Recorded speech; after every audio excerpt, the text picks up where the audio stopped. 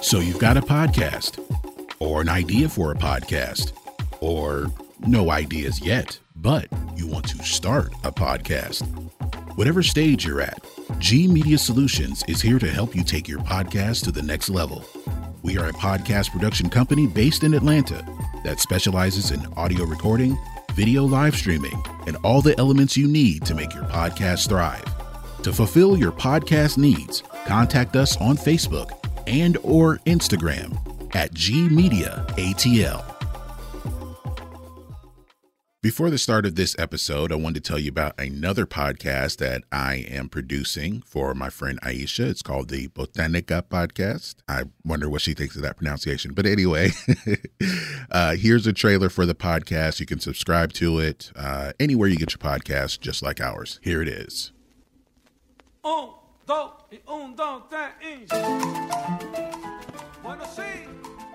Welcome to the Botanica Podcast.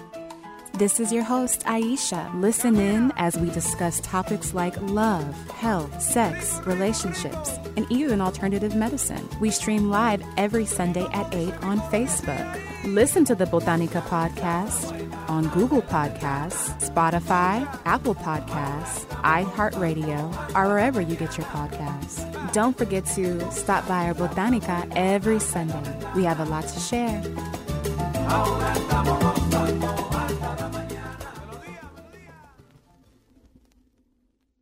There's another podcast I want to tell you guys about. It's called The Barber and the Bartender. There's a barber, there's a bartender, and they talk about pop culture, sports, music. And of course, because one of them's a bartender, there's going to be a drink of the day, and he'll give you a little history on different libations. So tune into The Barber and the Bartender on Spotify, Apple Podcasts. They're on Facebook. Here's the trailer for their podcast. Come to my chair, you catch a fade or get a table. This shit gonna hurt tomorrow. But it tastes good today. It's gonna hurt right now. I'm at the bar mixing up drinks and conversation. Yeah, no, I'm just a part-time dirtbag. Don't do that. You're a superstar. Yeah, we the ones you talk to and we your favorite. I'm a barber. You know what I'm saying? Niggas got their permanent hair, I know. You know what I'm saying? I just said that's my hero. You gonna hold him on the perm? First of all, niggas that have nappy hair, put permanent hair, have baby hair. This the barber and the bartender, best podcast in the nation.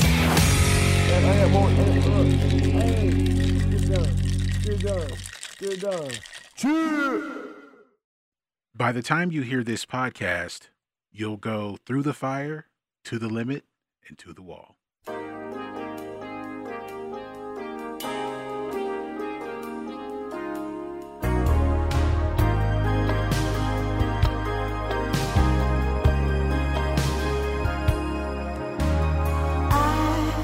In your eyes and I can see you've loved so dangerously.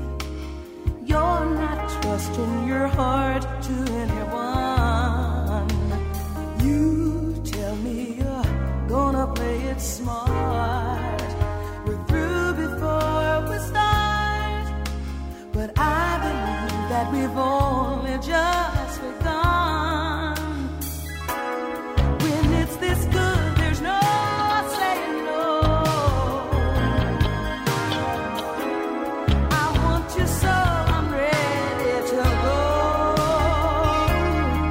Through the fire, to the limit, to the wall.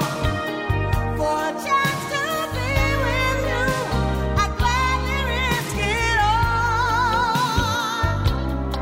Through the fire, through whatever.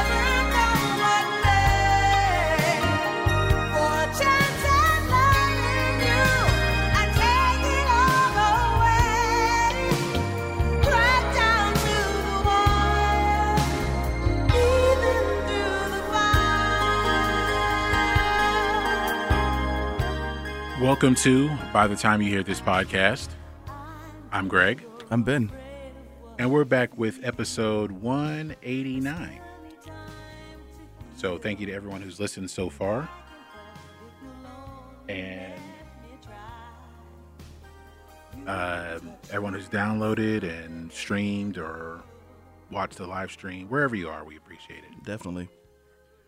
So I know it's been a while since we've done an episode. And sorry. It happens. We're back with another one. Okay, so let's get to it. Let's get to some music news, as is customary or per usual. Well, I wanted to get some observations. I don't know if I mentioned this on the last episode, but my truck is from last century. Okay, so What does the kids say? The late 1900s. the late 1900s.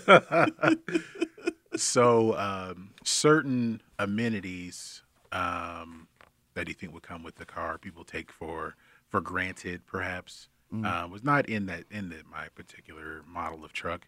It is from 1999, but even though CDs were the more prevalent selling media, it did not have a CD player. It has a tape deck. And probably around that time, there were the cassette adapters where you could connect to a CD player. And now there are cassette adapters that connect to your phone to play it to. Interesting. That's what I had been using for about a year and a half. Well, no, actually 2 years.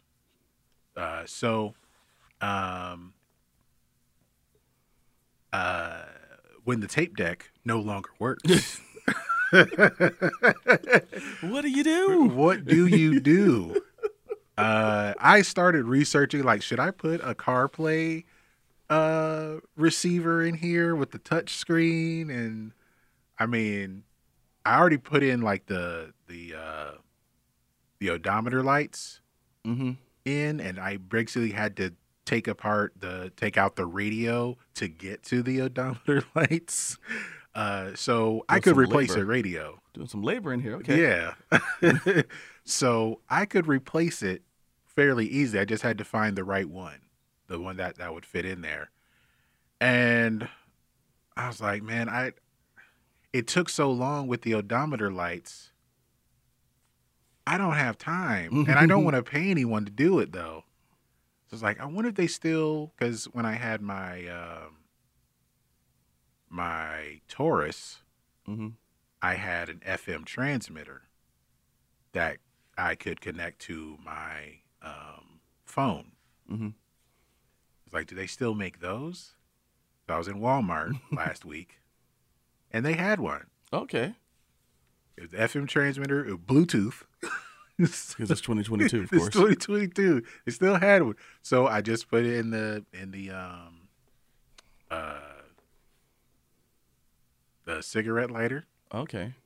It worked, paired with my phone. I just had to find a radio station that does not exist to get for it to play clearly.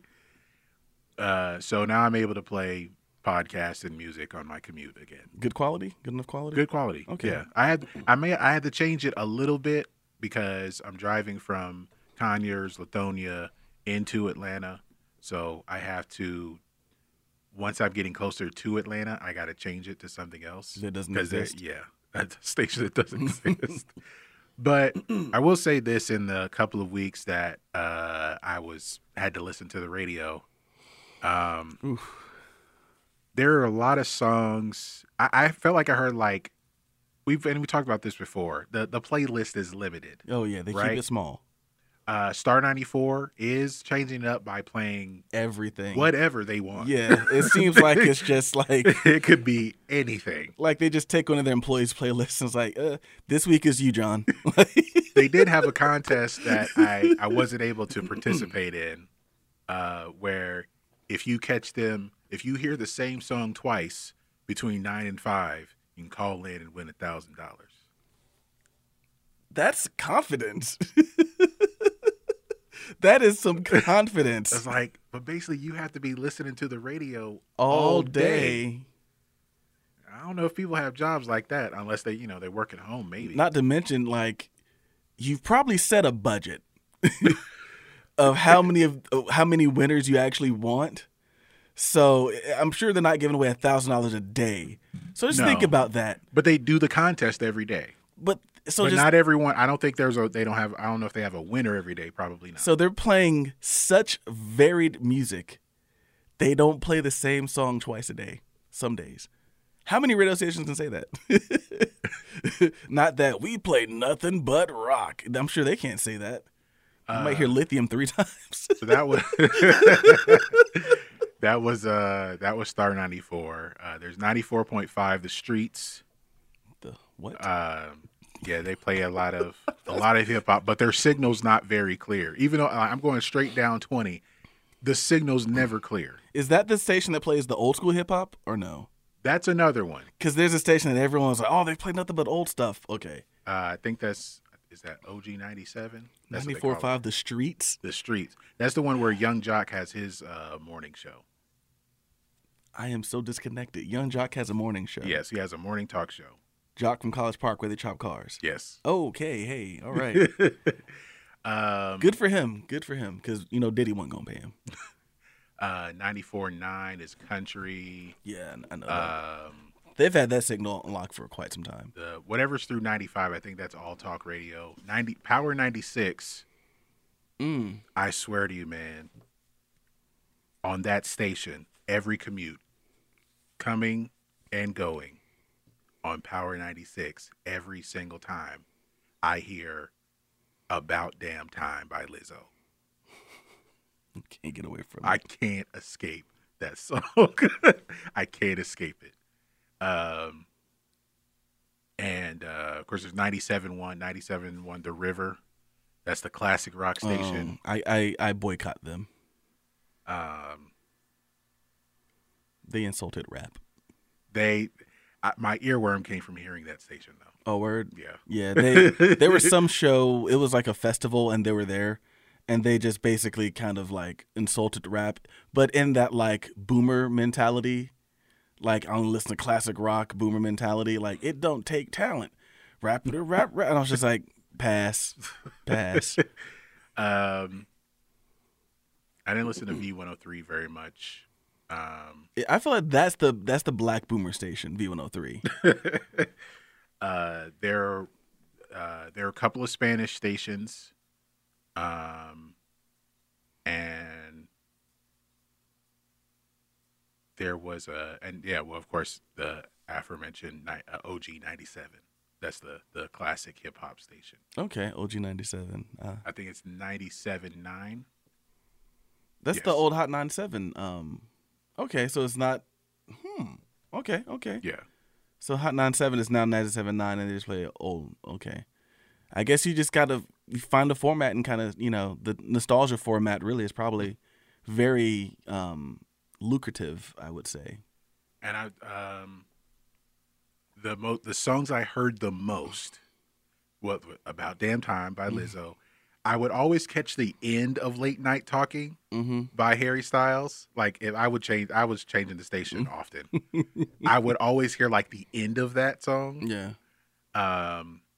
The song that you didn't particularly like, Bad Habit by Steve Lacy. I heard that song quite a bit. I saw a feature about him on TikTok and how he got started. I did not know he was a beat maker. So Yeah. I saw him like when he played with the internet. I respect them. Yeah. I would say like that was a very weird crowd. I don't think I belong there. You belong anywhere, Greg. Come on. No, the demographic for that group, the fans of that group, I did not belong there.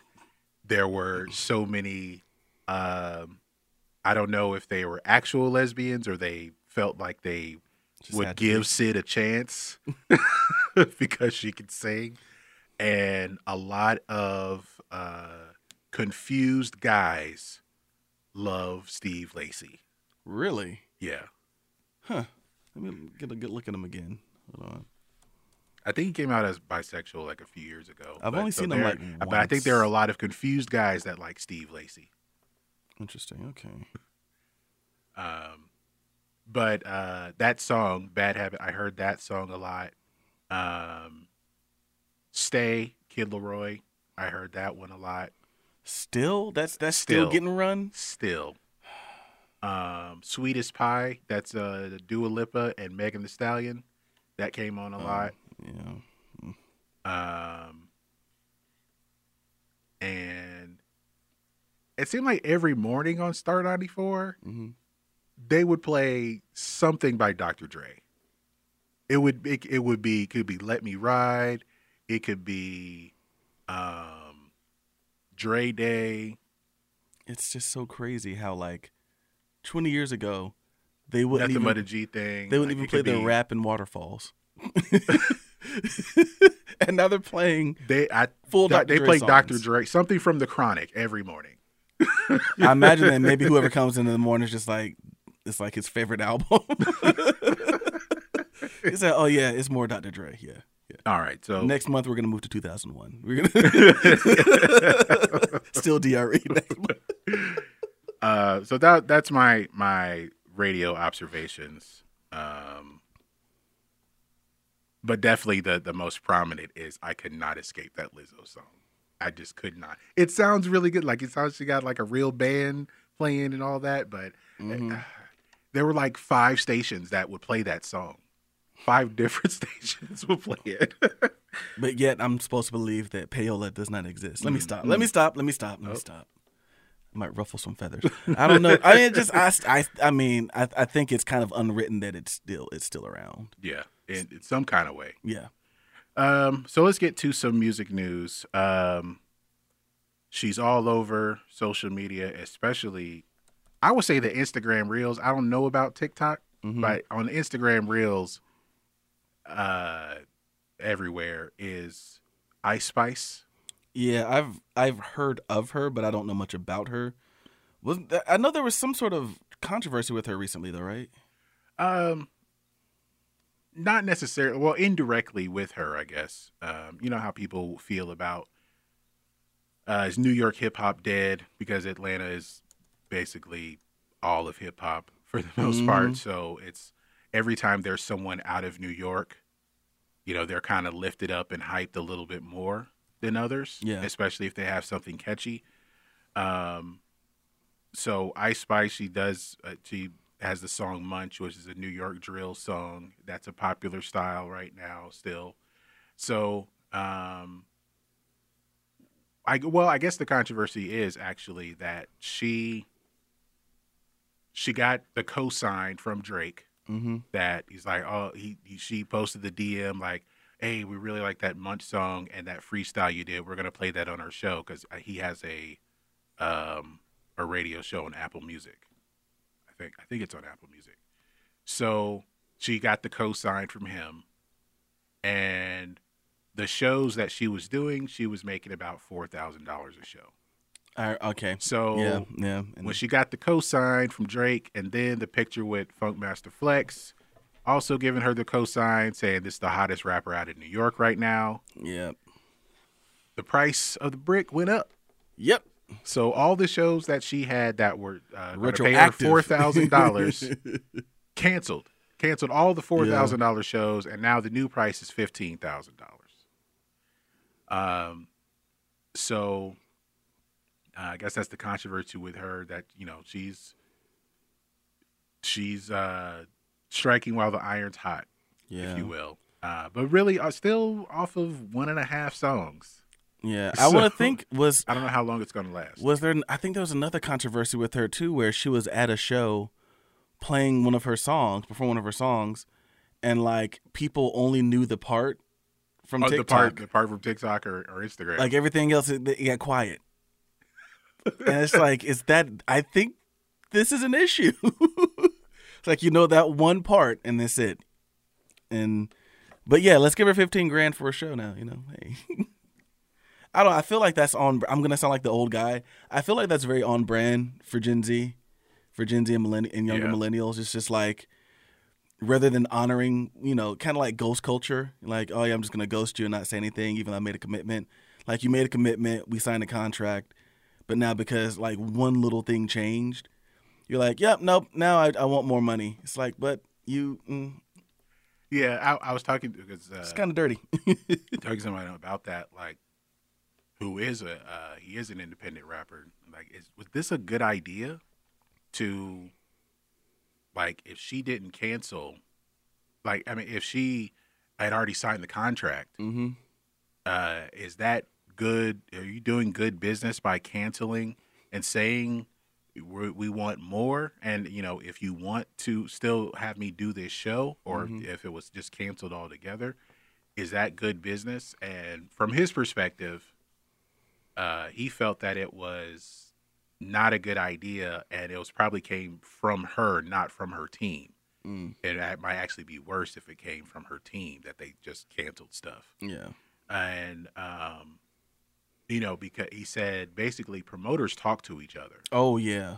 I have heard that as well. Because he had gotten other shows just because the promoter he was working with was cool with another promoter. Mm-hmm. It was like, hey, you should put him on, you know, bring him to your place, and then he would get more gigs from there. Mm-hmm. So I could see his perspective that this could be bad business. Yeah. Oh, I don't even think it could be. It is bad. I think it's very You bad. think it is bad business? I think it's awful business. Like, who's gonna want to book you now? Like, you could, you know, like someone else could. Maybe you book, like, you know, some big talk show and you get more streaming numbers, and maybe you go platinum now, and you're like, oh, now the price went up to 50,000. Like, that sounds like extortion at that point. Yeah. It's like, at that point, I'm just gonna cancel you. I'm cool. If you want to cancel, we just won't rebook you. How about that? How about that? And you can, you know, these TikTok stars, man, like these people who primarily make their bread and their reputation off of a song going viral. And I understand, like, strike while the iron's hot, because success is fleeting now. Like, it's very rare, if that's how you come up, that you're going to stay successful for a long time. But, like, why do things to hasten your demise, if you will? Like, I think there's a way to do this, and this is not it. But it also kind of makes me wonder as well, you know, you think you're all this, you think you're all that. Do you not think that maybe you might want to possibly come back around to these venues at some point? When your second song gets hot, or your third song gets hot, or your fourth song gets hot? Or do you not think that you can do that? Do you think you only got one or two of these in you?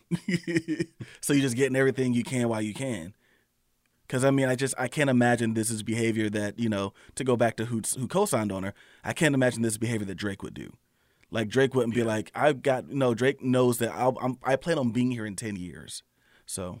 And what's interesting with, I don't know if anyone's see it, what it is yet, but like I said, he co-signed her and, like, played her song on his radio show. And then later he invited her to, I think they had OVO Fest recently, invited her to the festival. Mm-hmm. And they hung out and everything. They talked. She got to see performances. But then someone posted that Drake suddenly unfollowed her on Instagram. That means one of two things. Y'all can fill in the blank. It's one of two things. I think it's she ain't got no more songs. She might not be that good. I think it's that. Y'all can figure out what the other thing is. You know, I don't know. I mean, I understand striking while the iron's hot, but I'm leaning towards that it is bad business with these shows being canceled. That was for less money because, you know, you can still honor that because no one knew who you were 45 days ago. Yeah. But to me, so of course there's artist empowerment, entertainer empowerment, and I think that this can kind of be traced to what Dave Chappelle has done recently. And I respect Dave, but I think he was out of bounds here. So, of course, what I'm talking about is when he comes out with that, like it's like a 10 or 15-minute special where he talks about how he wanted to renegotiate with Comedy Central.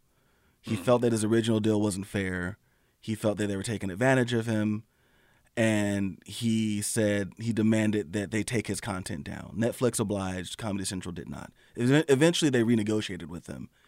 Well, because they were still making money off of the content. Correct. But he wasn't. Correct. So, and that, so I thought he said he was making money, but not as he wanted more, or he wasn't making as much. He wasn't making any money off of Chappelle's show. Off Chappelle's show. Yeah. With it being, with Comedy Central, with their clips that they put on their website and on YouTube, and then with Netflix, that was between Netflix and Comedy Central, with Chappelle's show being on Netflix. Yeah. But he wasn't making any money off of that. So he wanted the money for his content. And so he asked Netflix to take it down. Yeah. They did until everything was renegotiated. So the issue that I had there, regardless, was what I feel that artists, and I'm saying this as an artist myself, your art is worth what people are willing to pay for it. If you're unknown and no one knows who you are, your art is essentially worth nothing. Your art means everything to you as an artist. But when you're trying to get your art out there, you're dependent upon somebody with reach, with pull, with influence, with funds, with means to get it out there. They're taking all the risk. Your only risk really is putting your art out there, and you'll have some artists say, well, that's a big risk. Like it is. I get it. From an emotional standpoint, that's a big risk. And so I look at that as Comedy Central took a chance on you. HBO didn't want you. You'd been in movies. You had a special on HBO, but they wouldn't give you the show that you wanted. Comedy Central took a chance on you. They funded everything. He knew I felt that he knew he wasn't getting paid, because that first season of Chappelle's show, what did he always say? Every episode, pay me. Oh, yeah. Pay me. And then what did they do after he was successful? They paid him. They paid him a lot of money. But then he runs. And for understandable reasons, I get that. But, I hate that he pretended that Comedy Central didn't try to do right by him. After he proved proof of concept. After proof of concept, you're good. You're so successful. Here's $50 million. You're one of the highest paid people, not just on as a comedian, but one of the highest paid people in TV. Proof of concept, you ran. You come back now, you want to renegotiate, even though you're the success that you achieved because Comedy Central took a chance on you, you're now the biggest comedian in the world. My whole thing was, would you give all of that back to get a more favorable contract at the beginning? That's what I wonder. And that's what this kind of feels like to me. Only she's doing it. She's burning all these bridges so that she can renegotiate in real time. Even though, like you said, 45 days ago, who the hell is Ice Spice? And what is Munch? And then somebody with means and with reach, i.e. Drake, Funkmaster Flex comes out here, puts you on, and now all of a sudden you're like, oh, shit, I'm just going to go back and renegotiate right now. Have you even earned the ability to do that? I'd be curious, of these shows that she canceled, how many people felt that she was worth the $50,000 she's now asking for versus the $15,000 before? So, and like I said, power to the entertainer, but if it weren't for Comedy Central taking that chance, taking that risk, bringing him on, would we even know who Dave Chappelle was, or would he be the dude from Half Baked?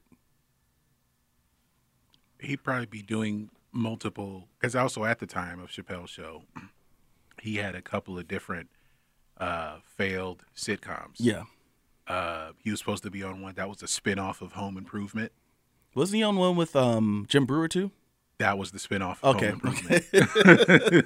I think that would have actually been funny, but that's just me. But so I think he still would have been kind of searching for that breakthrough as far as a sitcom rather than a sketch comedy show. But either way, we'll see what happens with Ice Spice, because that's everything you're doing will come back to you. And it's all looking like one-hit wonderdom. Yeah. And not even like you're on the Billboard charts. It's just... You're TikTok famous. You're TikTok famous. And they don't even know your whole song enough to sing the whole thing. We've only heard the hook. Yeah. It just reeks of I'm owed more than I've given so far. Yeah. So we'll see, and maybe it might last a little bit longer because who New York got right now. And I really do. I mean, I don't know this woman, but I really do hope that she's very successful. I don't want her to be unsuccessful. Yeah. But like he said, and I mean, and I could even, talk about how people that I've known have tried to, I don't want to say two-time promoters, but like gone behind their back, stuff like that. I'm like, no, you do not do that. I was like, they all talk. And if you screw one over, you screw them all over. They'll find out. They won't book you. Like, no, you don't do that. That's bad for business. Please believe me. That is bad for business. So let's go into our next story. Okay, so this happened a couple of weeks ago. And, I've heard, well, if you're listening to the podcast version of this, you heard the trailer for the Botanica podcast, where we recorded right before this, but we talked at length about the Nia Long, Ime Udoka situation. And, everyone wants to be, and everyone on social media tries to be a detective. I'm going to have to listen to that episode now. Everyone tries to be a detective. And I think it applies also to, things that happen that are a little more tragic. So I'm talking about PNB Rock was shot and killed while having breakfast with his girlfriend at a Roscoe's. Roscoe's Chicken and Waffles, baby. It was in South LA, right? Yeah, South Central LA. Yeah. So he gets he's shot and killed there, and a lot of people try to blame his girlfriend because she posted on Instagram the food on the table. And a picture of him too, right? No. Not a picture of him? No, not a picture of him. Just that they were there. Just that they were there. Because I feel people were following, if people were going to go and rob him or kill him or whatever, they're going to find the people who are associated with him. So it was on her Instagram account. Not even his. So they knew who she was. It's like, oh, she probably with him. Let's go. Or something like that. And, so a lot of people try to blame her. It's like, oh, you can't be telling people where you are like that. While there are so many celebrities who have tens of millions of followers. Yeah. Posting their every move. Where they go shopping, where they go on a trip. They bought a new car, some restaurant, some event.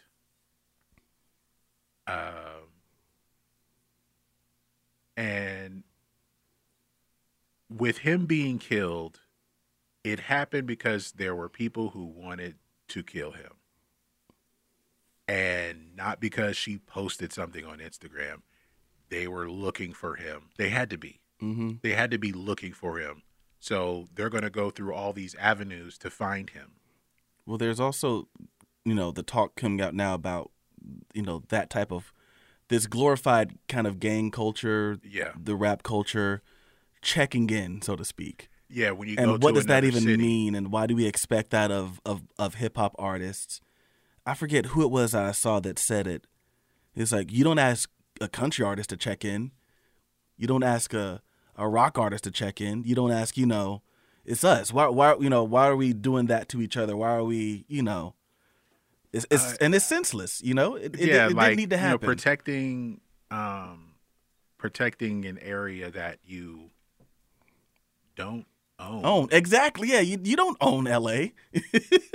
But if, I guess, like in the artist's music, if what you talk about is associating with either some kind of gang culture, some kind of violence, and a lot of stuff, what some people don't realize with a lot of rap and really with a lot of, I can't remember what the exact kind of song it's called, but with a lot of Mexican music, they're talking about like real things as far as like if someone got killed, if someone got robbed, like this person did it, Yeah. So if people will pay attention to that. I don't know what it was exactly in PNB Rock's music, if there was any. Yeah. But people are going to be on the lookout for him. And maybe he wasn't too concerned about it. Well, he actually had mentioned that he had been in an interview. He said there was an attempted robbery before. But the thing is, I don't know. I can't go with like leaning towards blaming him or his girlfriend for him getting killed, because I just feel like it wasn't like his fault. It was, people were looking for him, and I think he knew the risk. Probably didn't think it was going to happen at breakfast while having breakfast. He probably wasn't thinking that, but I think he knew it was a possibility. But I don't want to like blame him for getting murdered. I don't want to blame him for getting murdered, or as the kids say, lacking. Like, what does that even mean? Like, that just speaks to larger issues with this culture. It brings up the kind of the ridiculous notion, being a rapper is a dangerous job. Why? Well, it doesn't have to be. It doesn't have to be. It doesn't have to be. But on the other hand, though, which someone said that record companies look for the rappers with the hardest background. Yeah. I think we've been seeing the same videos. Is this the guy who also talked about taking out life insurance policies on those rappers? Yeah. And how they still getting paid. Family not going to get none of it. Well, I sent you those pictures of, was it like 8 artists? Yeah.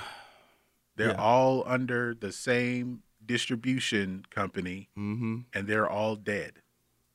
Yeah. It was like 8 artists. And so when I saw someone post a picture like, they all had on the same ring, I think some of the rings were like photoshopped, but I understand the point that they were trying to make, because it was the same 8 guys. It was the same 8 artists. And sadly, because they are hip hop artists with, as we've said, bad backgrounds, no one really thinks about it. Like we've talked about Tupac and Biggie on here. Both came from hard backgrounds, and 20 plus years to find killers of them, because who cares? Just 2 rappers got killed, Yeah. What is this? And then with them, it's not the kind of background. I mean, it kind of is, but not really, because the more we learned about someone like Biggie, super smart. Yeah. But he didn't like being poor. Yeah. So he ended up selling drugs, but he still had the talent as a rapper. But he's going to talk about what he knows. Yeah. With Tupac, went to art school, grew up in Baltimore, so it's kind of like hard to really associate him with LA, because he actually lived more in Oakland. Yeah. But the point is, like, another super smart person, the son of Black Panthers, so he's going to be in tune with his blackness. And in a way, both of them scared people. They scared white people, and then like now they're beloved or whatever. Sanitized. Yes, whitewashed. Yeah. But to see them come, like I guess we like learned the process and where they're coming from, the point they were making, and why people love them so much. With these current rappers, like I'm not saying like for me personally, there's not a connection for me personally, but there is, I guess there's some kind of connection with the fans, but it's warped. It just seems different. Like, because they came up the way they came up, like Tupac and Biggie could be inspirational in a way, make people want to do better, inspire them in some way, to get out of this life, what if they're in that life. But it was like the rappers currently are inspiring people to get into that life. And then it gets weirder where, like, why are you on Instagram flashing your guns? Clarence had a good family. And Clarence came from a 2-parent household. Clarence has a good family. You are in the suburbs, man. Yeah. You got soccer practice tomorrow. What the fuck is this? Yeah. What I'm afraid of, and it looks like they're really investigating it, but it just feels like it's just another black rapper, And then it's it expected. Can get dismissed in that way. And it's like that Joker saying, like it's a part of the plan, but you know, and it sets people back really. When I'm not saying like you know, it happened this way with PNB Rock, but I think it can get lost in that kind of narrative. I mean, what I do like though is you are seeing, because of all these rappers that you've mentioned that have been dying, it almost seems systematically, which is kind of creepy. But what I do like is the conversation around that culture does seem to be shifting to where, you know, there are more people speaking out and saying, why are we okay with this? Why are we just saying that this is just a part of the culture? What kind of culture is this where we're okay with young, talented rappers dying? Like, why are we okay with it? And so I'm glad that conversation's starting. And the thing is, it's not just like murder. Yeah. It's drug overdoses. Mm-hmm. It's well, yeah, mostly murder and drug overdoses. But still, it's like Juice WRLD had the world on a unlimited string. Potential, yeah. Unlimited potential. He's had 2 posthumous albums. Yeah. So and that's what I'm hoping. But because he had drugs and guns or whatever on a plane, and he was going to be arrested, he basically took his own life by consuming all these drugs. Yeah. And it seemed like that always happens, where there's like suddenly these artists are now, if they were selling drugs before, now it's on a larger scale where there's more at risk for them, not only for their career but for their life. Yeah. And then, you know, you see it's like Young Thug and Gunna are still in jail. YSL, like I used to see them across the street every couple weeks. Well, Young Thug for the most part. It's like, why you even have to do that, though? Exactly. Like, you've got music, you've got success, you've got a way to be legit. Can't leave the culture behind, though. The culture. And what is leaving the culture behind? Like, the culture will get, you've seen the culture will get you killed. It'll get you locked up.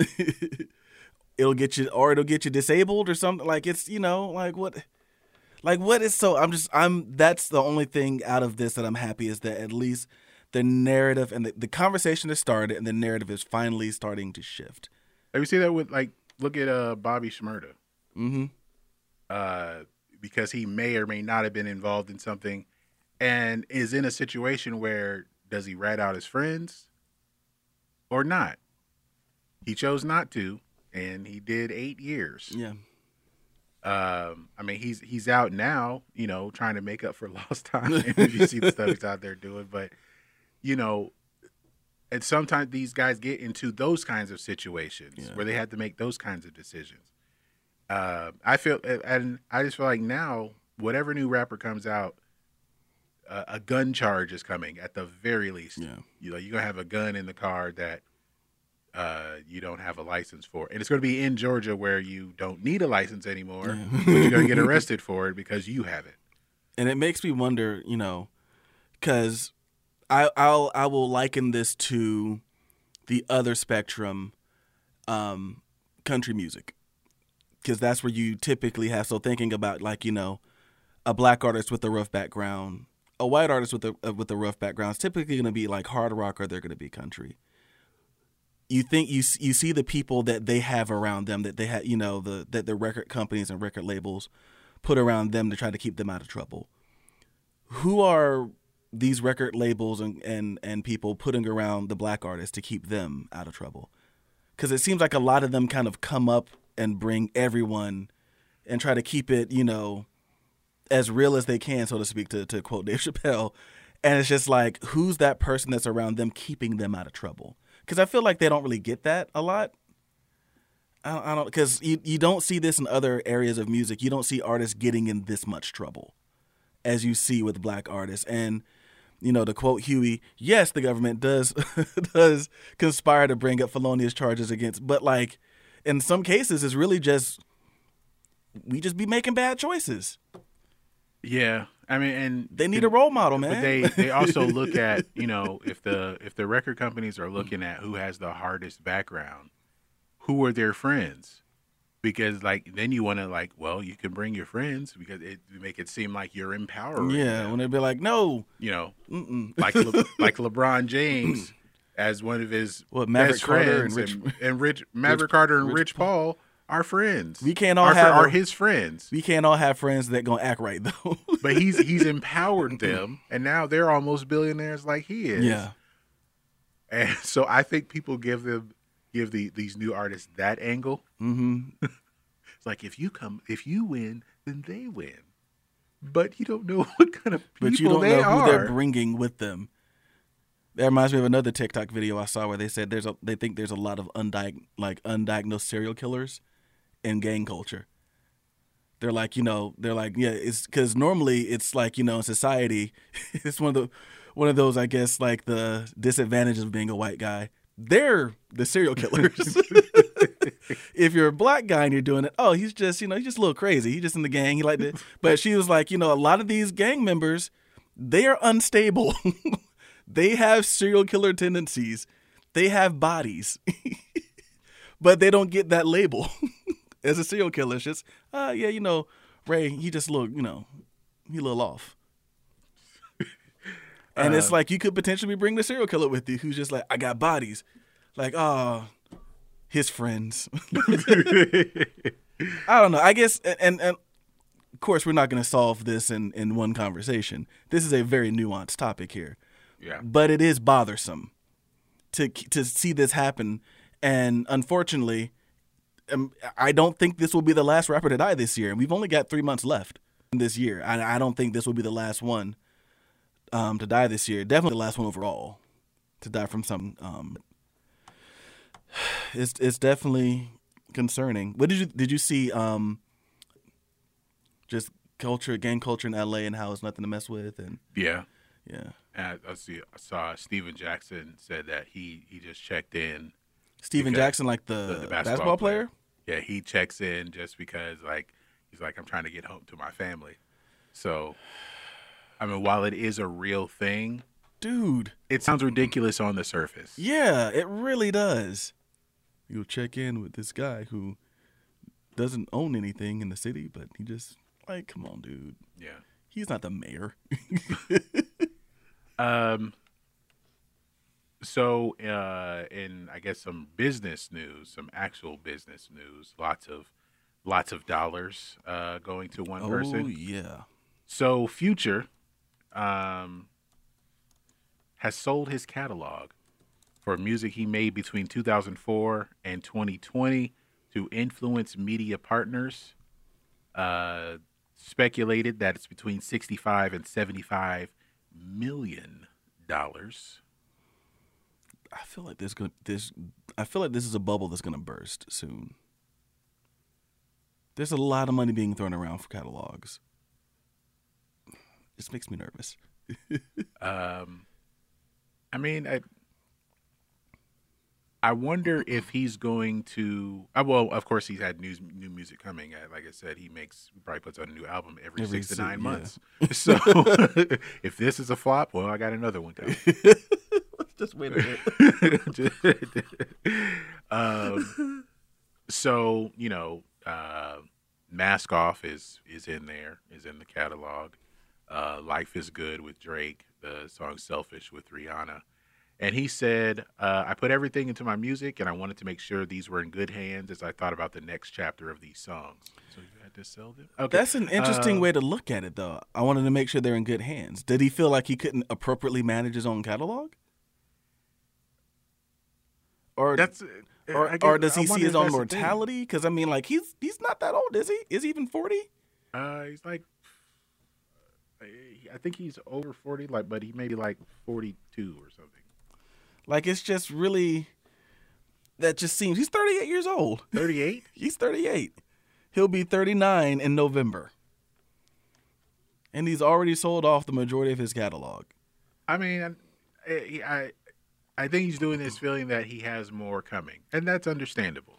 No, and I get it. I guess my concern has always been thinking back to Sir Mix-a-Lot. Granted, Sir Mix-a-Lot was a one-hit wonder.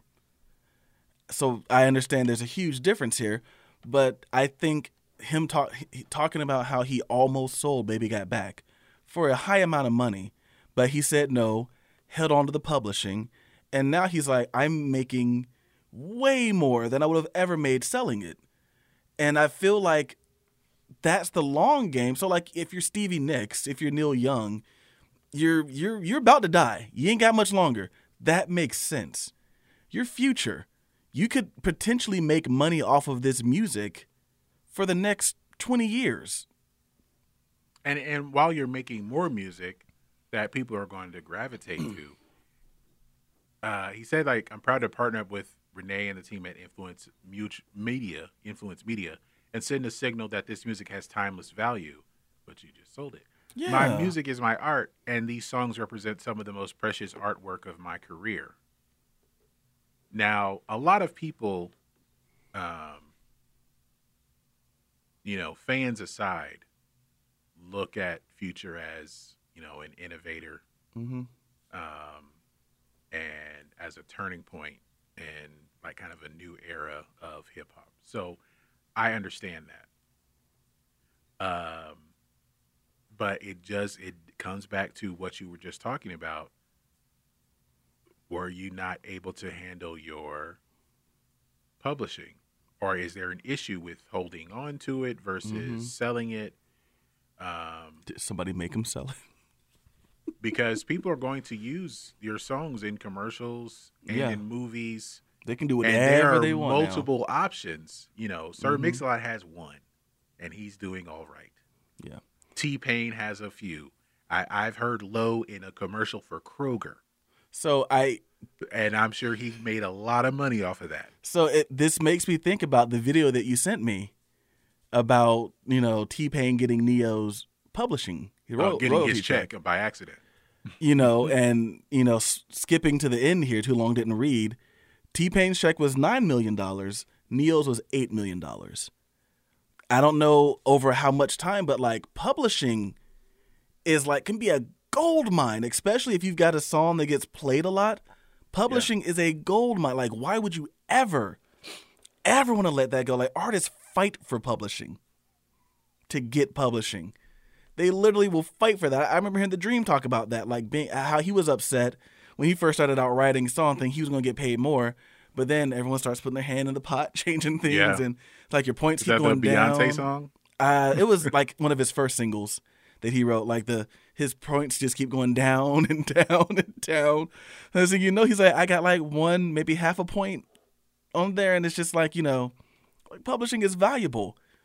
$64 million is a lot of money up front, but I just feel it feels short-sighted.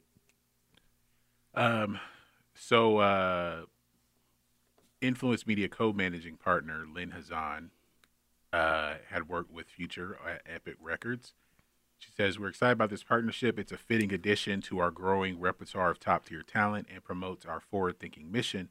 Now at Influence, it feels like fate to be able to collaborate with him again alongside my dynamic partners to protect his legacy and works. And then it ends with, in other music news, Kanye West has claimed his song catalog is being shopped around without his knowledge. Yeah, because he seems like someone who would not sell his catalog. No, I mean, like he would do it. He's going to do it. He doesn't need anyone to do it for him. Yeah, he's going to do it. His catalog is very valuable. I mean, I 150 million maybe even two, because he's got some huge. He's put out some of the biggest just hits period of the last 20 years. Not even like with his music on his albums, yes, but also include the stuff that he has publishing or royalties on for artists that he produced. Yeah, he's done beats for. Yeah, it'd be huge. It'd be, I don't know if he maybe just wants to protect it, because if he's officially a billionaire, does he need that money? What, At least from, not right now. From the selling of a catalog? From the selling of a No. catalog? He doesn't need, at That least feels, not right now. Yeah, that feels like a money grab, and that's not what he needs. I mean, unless the Yeezy and Gap money dries up. But I mean, even still, he has good terms on his record contract. And his music is amongst, some of the most played from, especially from a hip hop standpoint, of the last 20 years. He gets a lot of airplay, radio play, streams, YouTube, stuff like that. Like, he's just fine, I would think. Unless, he's out there just spending incredible amounts of money and, because he's divorced now, right? Yeah, he trying to get her back. So is it like alimony, child support to North? I don't know. They might try to take him all he's got, All right, so last story real quick. The Super Bowl halftime show, which won 3 creative Emmys, is now going to be, it was produced by Pepsi, now will be produced by Apple Music. And despite speculation that the artist would be Taylor Swift, which is just, the featured halftime show artist will be none other than Rihanna. That was just mind blowing. I saw it and I was like, there's no way she would do this. Taylor Swift would never do this. No. Rihanna, I'm anxious. I'm excited to see it. She hasn't put out music in, it feels like a while. Her last album was 5 years ago. Because people was have it been Anti, the last album? What was the last one? With Work and yeah, Anti. Wow. That's 2016. So she waiting. Oh yeah. With lots of anxiety. No, for she's the making new makeup, album. bro. She don't want. She's making makeup and lingerie and pajamas, and now she's raising a kid. Yeah, she's like, I don't need. She's a billionaire already. What I don't she need to make music for. for. Yeah, I don't need to. So go listen to Work. There were some things like she's making a reggae album, but she just wants to get the writers together. She has like several writers camps, whatever that means. Interesting. But we haven't heard a thing, not a demo, not a note about anything reggae related. So, and a lot of times, in recent memory, that when there is with the halftime show, there's some new music coming. Like with Dr. Dre last year, he had some new music. It wasn't Detox, but it was something new. He had some new things. It's never coming. That album's never coming. In 20 years. We got Compton. That's all. Yeah. That's what we're gonna get. And with previous art, where with this Maroon 5, they had a new album coming out. Katy Perry had just put out a new album, I believe. Same with The Weeknd, yeah. The Weeknd had just put out a new album. So maybe. Okay, that's a good point. Could be. But I don't know. She out here doing all this other stuff. Yeah. I don't think so. I mean, there's enough material for a set. It almost seems like now she's a mogul that used to do music. Like, oh yeah, I used to be a musician back in the day. Why that made me think of Mark Wahlberg. He's an actor who used to be a rapper. Yeah, I guess at what point does your second act outshine your first? Enough where people have no idea. It's like, what do you mean Good Vibrations with the Beach Boys? No. Donnie D on the track. Someone has made a TikTok video. Did you know that Mark Wahlberg was a rapper? Then I'll feel old. Then I'll feel old if they say that.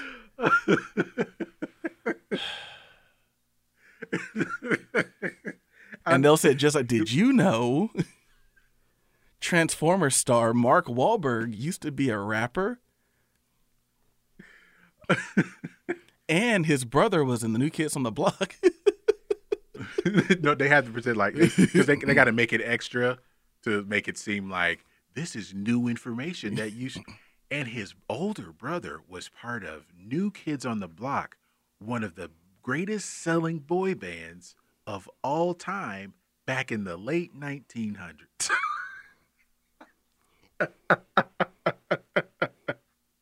And he was in The Sixth Sense. Oh God. So it should be fun. The Super Bowl halftime show presented by Apple Music. So, I know it's early. Guests, who do you think she brings? I think she brings Drake. Oh no! You think so? No. Oh God. No. You No need on the to Drake. get I can tell you who dun, it's dun, not dun, going dun. to be. It's not going to be Chris Brown. It's not going to be Drake. Ooh. ASAP Rocky will be sitting in a suite at the stadium. Could be. Did they ever do a song together, her and Chris Brown? Yeah. What they song did. did they do together? I think it's called like Nobody's Business or something. You know what's crazy? If he never hit her, I think he would have done the Super Bowl by now. He was getting to that level. I think Eminem might be there. You think so? They'll do Love the Way You Lie. Nicki Minaj will not be there. They're not. I don't think they're cool. Calvin Harris. That would be. You know what's crazy though? Calvin Harris and DJ Khaled. Have we not had just the? Because Calvin Harris has basically worked with a lot of big artists. You could put together a set just based on him with his equipment, have a couple of artists come out. Same thing with DJ Khaled. Like, have we not gotten that? Because, like, I feel like if Calvin Harris is coming, you got to bring, like, maybe Migos. Like, I'm trying to think of, like, some of the bigger songs he's done. Do you kind of have Frank Ocean come out? And I don't know, but, like, because, like, if Calvin, like, what she did, This Is What You Came For. With Calvin Harris. And We Found Love. Yeah. Those are going to be in. Those are yeah. In the set. Those are in. But there. do you bring him out for that? I think so. I think that's a good call. Maybe Future, because they did a song together. If she does Talk That Talk, then we'll get Jay-Z. Mm-hmm. Let's see, what's another? If Yeah. she does the song Hard with Jeezy, probably not. That probably won't be in there. Yeah, Jeezy's not a big enough name. That wasn't a big enough song, I don't think.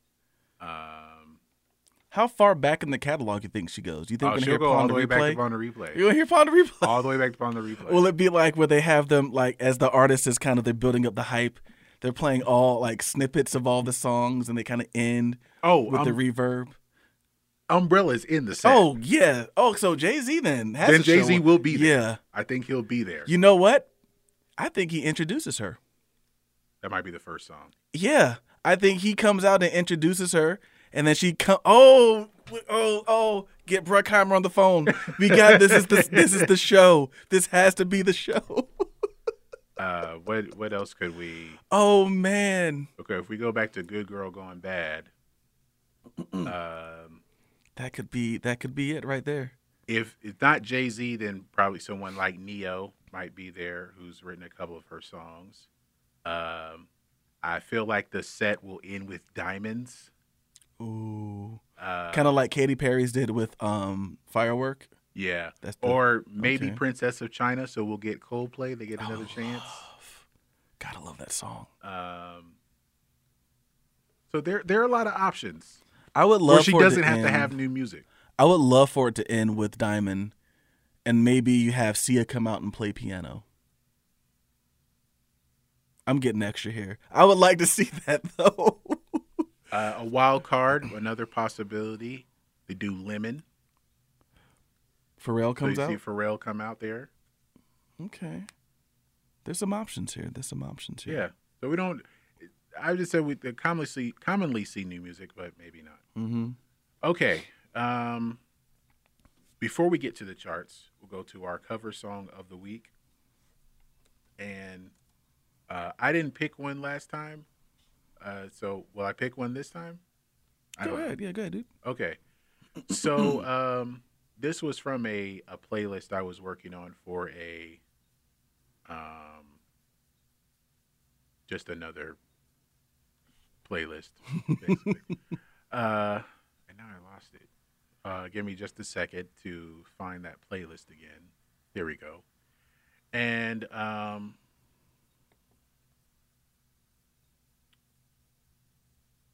the song? There it is. Okay. So, this is, I may have had them as an earworm before, maybe, I'm not sure, but it's a duo called Secret Rendezvous.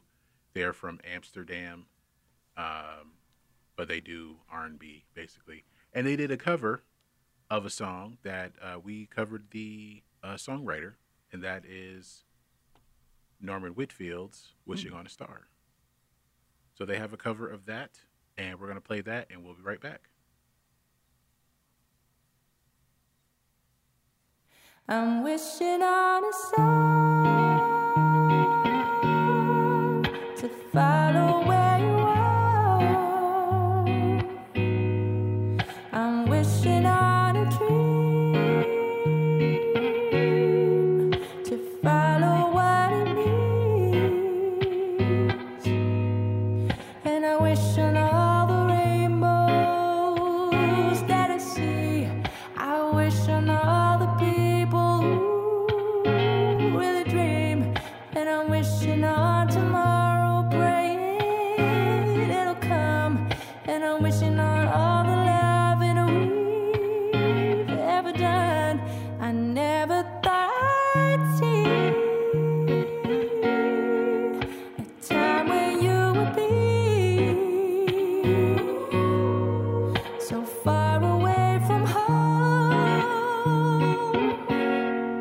so far away from me. Just think of all the moments that we spent. I just can't let you go for me. You're a man, and I didn't mean to hurt you, but I know that in the game of loving you reap what you sow. I feel it's time we should make up. All right, that is Wishing on a Star by Secret Rendezvous. I dig it. I dig it. And there's still no playlist for this segment. So eventually we'll get to it. But yeah, and they're let me check again. I believe they're from the Netherlands. Yeah, they're from Amsterdam. Okay. But I've been following their music for a long time. So Secret Rendezvous, y'all should check them out. Their original stuff.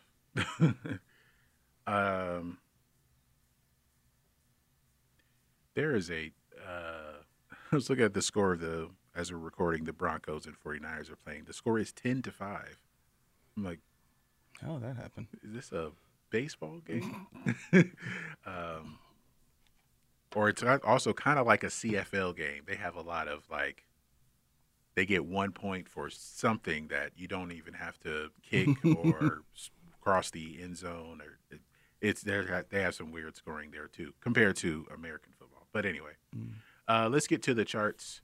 I know we've been off for a few weeks, but one song that is it was number one, we mentioned before on an episode, and then it kind of fell a couple spots, but now it's number one again, as it was by Harry Styles.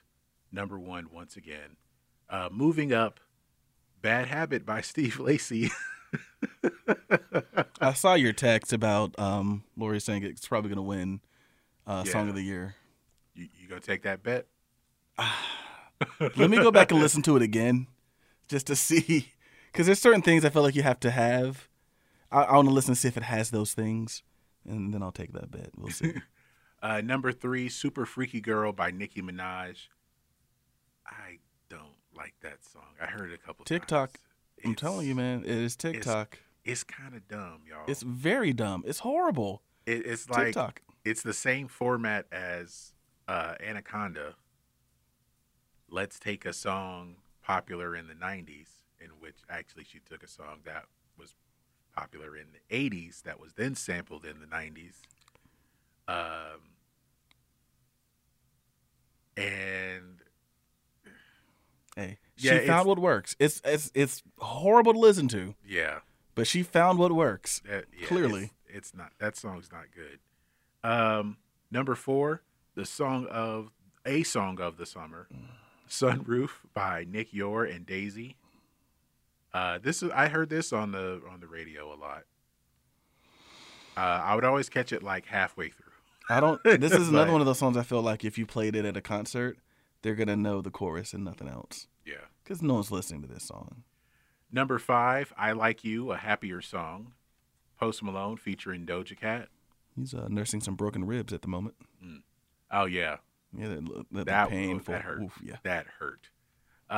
Number 6, I don't think we've ever mentioned one of his songs in the top 10. I don't think so either. You Proof by Morgan Wallen.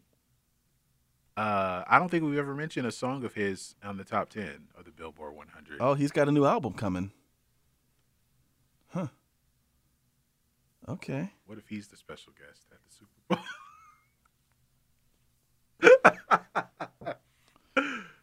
Oh, boy. That would complete his redemption arc, I guess. Yeah, I guess. Number 7. About Damn Time by Lizzo, the song I Could Not Escape.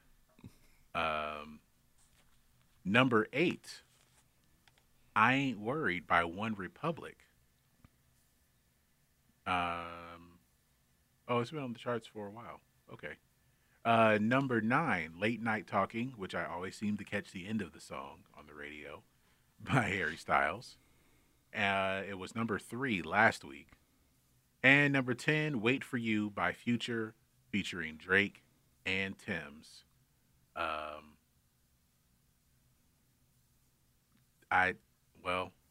This isn't part of the sale of the catalog, so this will be the foundation for the next part of the catalog that he won't sell for another 15 to 20 years. Let's go to the Billboard 200, which are the top albums. Here we go. This may be the album of the summer, and you don't want it to be. Un Verano Sin Ti by Bad Bunny, still number 1.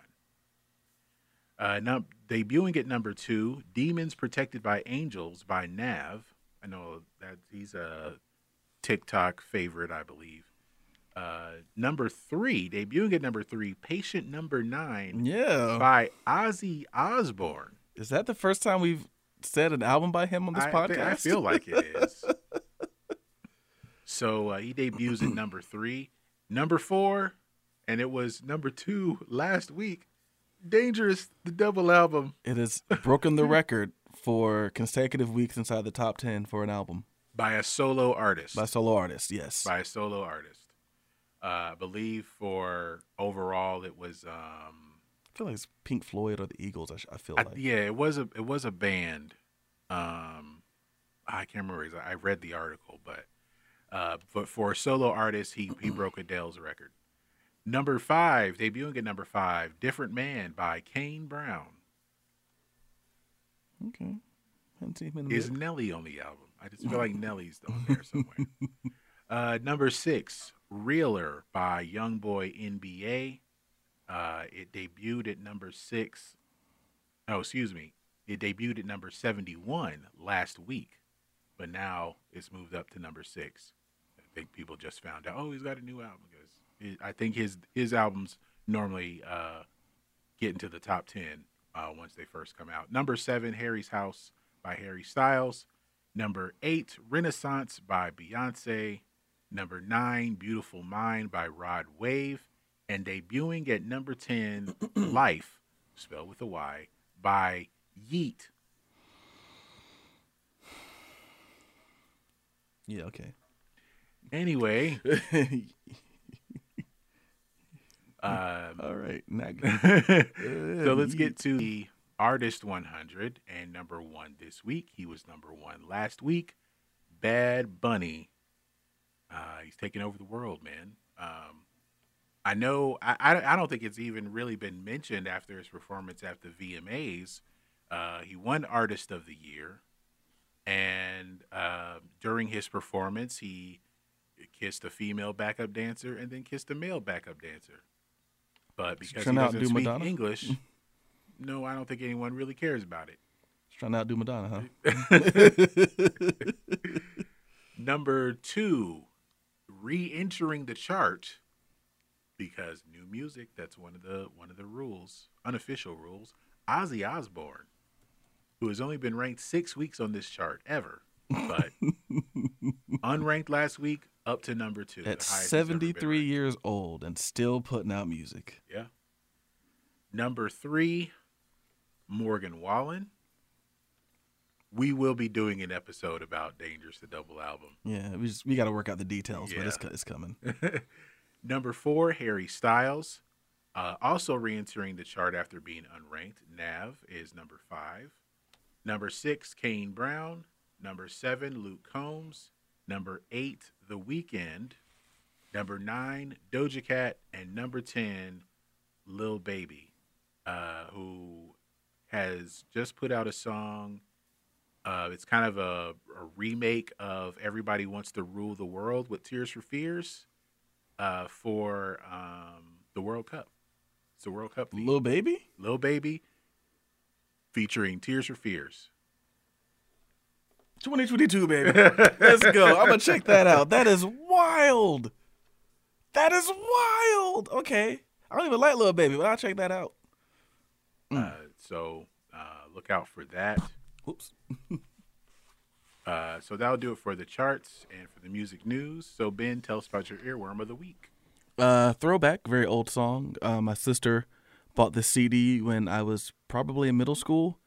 But supergroup, LSG, Levert, Sweat, and Gill, and Johnny Gill.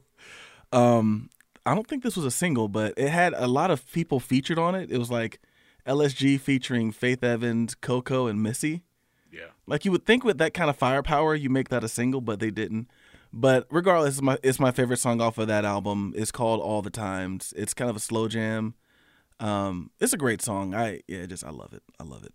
All right, so this is All the Times by LSG featuring Faith Evans, Coco, and Missy. And we'll be right back.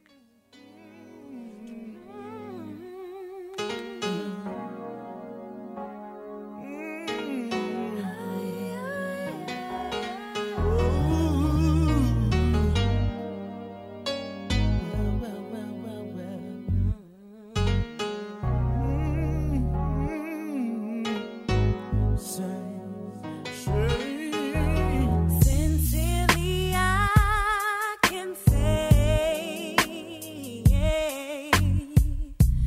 that we should have met before today, but I'm happy to have this chance to be with you, and I'm gonna make the best of it. This is more than joy for me to be like a family. And when we go our separate ways, this feeling will always stay. Around each other, look at all the time. Finally got a chance to get together, baby. All the time we've seen each other. Oh yeah. Oh, yeah. Look at all the time we wasted. How long we've been around each Look at all the other. time, look at all the time, girl. Chance to get Oh, sing it, come, come. If you take a listen deeply, you can hear the pride in my voice, yeah. Oh, it's not that hard to see that I'm happy about the way we came to be. If I ever get the chance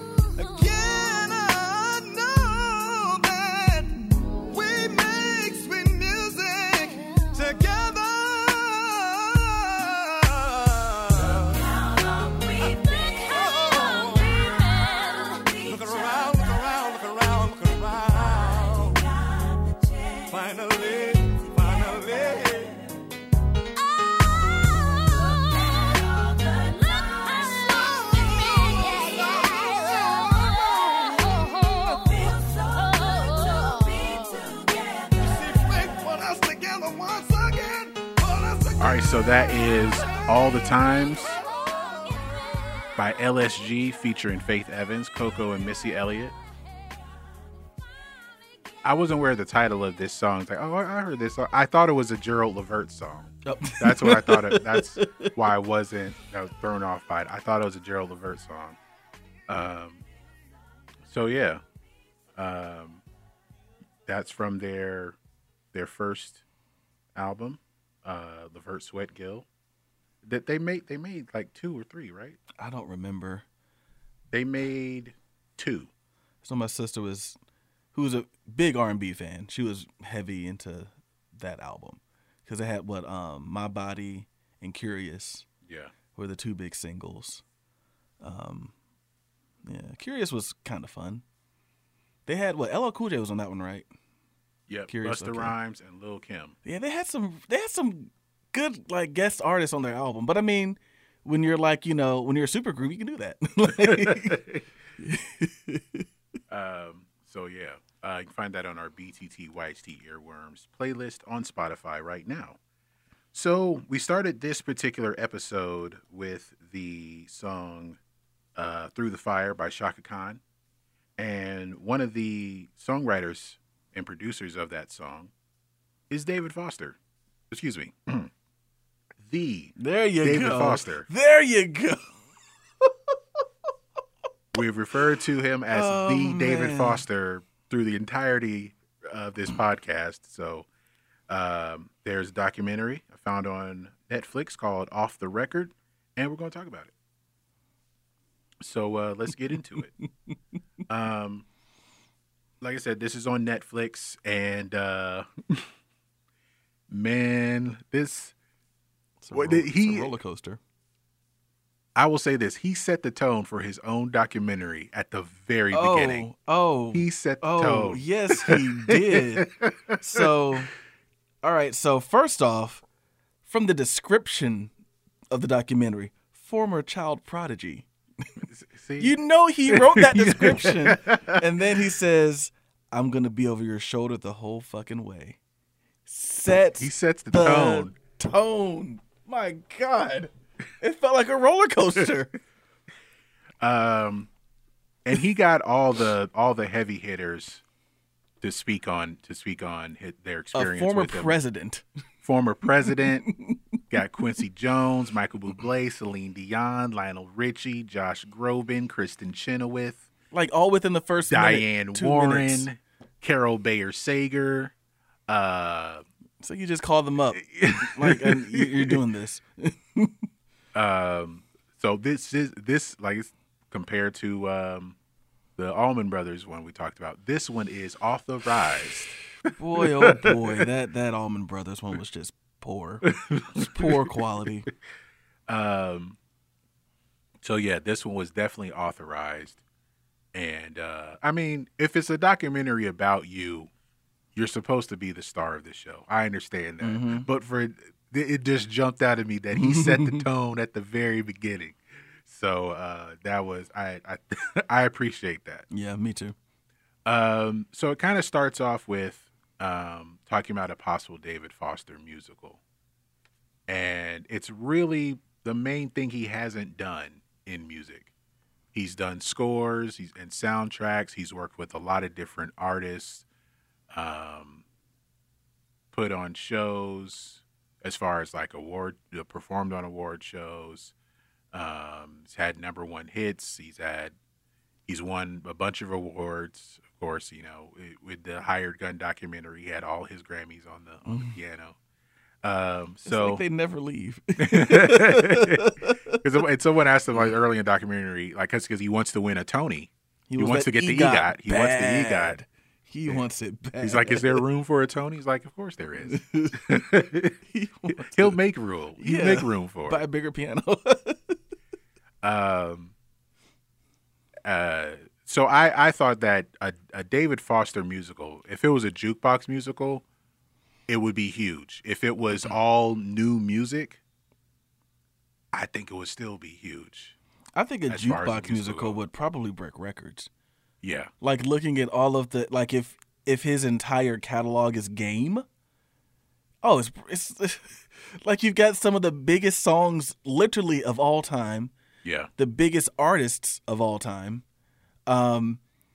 He'd be one of those producer writers that you're like, no, he didn't do all of these. He'd be like, no, there's no way. Like, all of these are by one person? No way. Yeah, he did it. So yeah, it would be big either way. And I agree with Kristen Chenoweth. He's long overdue. Yeah. To do a musical. So whenever it happens, I don't know if it's happened yet, but whenever it is, I think it's going to be a big deal. Mm-hmm. So again, setting the tone. He did the score for his own documentary. I thought that was interesting. What do you think of what the story he told where his dad said, "Oh, this boy has perfect pitch"? How did he know it was an E? Like, like what you hear, you can re-sing it, but you just know it's an E. What training did you have to know that was an E? Which I think he somewhat addresses that, he had been going to a music school. I don't know. I feel like, all in all honesty, my brother-in-law has perfect pitch. I've known, a few people in my life who have perfect pitch, and not saying that it is not amazing, but it feels like it's something that people like to pull out to be like, this person has credibility. Like, people brag. I feel like people brag for Charlie Puth on his behalf that he has perfect pitch. And I think, if David Foster existed back then and we had social media, he'd probably do it. And maybe he'd bring his father on there. I don't know, but I don't know. That was just kind of funny. He's like, you played the note like, oh, that's an E. I just want to know, like, how you knew. That was my one question. Like, how'd you know? So yeah, I like that was kind of a weird story. So with him playing all different kinds of instruments, doing a lot of internships, if you will, different programs. He gets hired to be a part of a band, and then he gets fired from that band because they think he's too good. Because he's too good. Yes. I did not like that he was inspired by the Beatles. The Beatles. I saw that like Ben might have an issue with that one. That was one of the many. There are a lot of FUs said throughout this documentary. I think that was the first. Yeah. What'd you think of the time in London? Like, he's Canadian. Mm-hmm. I feel like he's trying to live. Know that. I didn't know that. I thought he was trying to live in everywhere but America to make it. Yeah. He lived in Toronto. He lived in Vancouver. He lived in Edmonton. He lived in London. I thought it was interesting. So I think around this is around the time that I started to say that he's very self-aware. Mm-hmm. So, like, he's huge ego, very arrogant, but he's self-aware. And I think his time in London, because I think that was around the time they were playing for Chuck Berry, right? Yeah. Didn't speak kindly about Chuck Berry at all. But I think he also understood, too, that, like, I have to find my own lane. This isn't what I can do. And I think that's a very honest, because he could have continued to shit on Chuck Berry. He definitely said, like, Chuck Berry would show up, play his guitar out of tune, and just, but I couldn't play his music the right way. I wasn't a good fit. And I think being in London helped him kind of learn what kind of musician that he was. And I think that helped him better adjust when he came to America and goes out to LA and becomes a session musician, which is hard work. Yeah, it took but like I said, it just took a while for him to get to that point, to get to LA. Like, maybe you should, live in one of those places if you're trying to make it in music. So you talked about with his father. He had a good relationship with his father up to a point. Yeah. But what do you think of the conversation where his dad just simply asked him, "Do you think you can make it?" He's like, "Yeah, I think you can make it." Yeah, he's like, I was making more than my father. And yeah, it I don't know. It seems so. In addition to being self-aware, admitting that he made a selfish decision, I think he's probably leaving stuff out of those conversations. Because like you said, that just seems a little too simple. Like, you think you can make it? Yeah. good talk, son. Like, there was no like, hey, maybe you know, work hard in school and get good grades in case you need something to fall back on, David. None of that. Yeah, maybe learn a trade, David, just in case this music thing don't work out. But he said I knew I was gonna make it. I don't know. I felt like that kind of just went to his personality, though. Yeah. Ultimate confidence in himself. What did you think of him where after his father passed and basically he just left his mom and sisters? Yeah. So, I mean, and that's once again a very self-aware observation from him. He said, like, you know, the unselfish thing would have been to stay there and help, you know, run this family. But I made the selfish decision to leave. He goes out, he becomes successful, and then he starts sending money back. So I guess it was one of those things where he felt he had to do it, and in retrospect, I guess it was the good thing to do. Because if he doesn't leave, he doesn't get that ability. Excuse me. He doesn't have that ability to make something of himself, to get in rooms with these musicians where he finally gets his big break. You know, maybe we don't see David Foster. We don't know who David Foster is if he decides to stay and just, you know, play father figure, so to speak. So, I mean, as painful as it probably felt in the moment, ultimately it worked. You know, he gets in the room with the right people, impresses Barbra Streisand, and the rest is history. So up to this point, when he works with Barbra Streisand on the song Somewhere, the way he described her reaction to the song, it reminded me of Kanye. He has a lot of Kanye. Well, I guess Kanye has a lot of David in him because I killed it. He goes, I said, in all modesty, I killed it. I was just like, there it goes. There it goes. She wanted, like, so I wanted to sound out of this world, but you can't use an orchestra, only synthesizers. What was Babs on, man? Like, what was... Was she on drugs? Because he said, so that was funny too. She might have, because he made it seem like everyone used drugs around him but him. Because I was like, has he ever used drugs? And then, like, as I thought that scene came up, he's like, I thought they were just letting me go and play, and I didn't know they were going out to do drugs. I was like, oh, everyone but you, David. Yeah.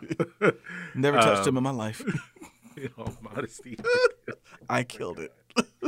Oh my God, that might be the title of this episode. It was just so funny, but it's like that confidence. Because only a person with that level of confidence would basically be like, I hoped that she was in the booth. I kept playing, hoping she'd hear it, and that's that confidence. Like, he had so much confidence in himself.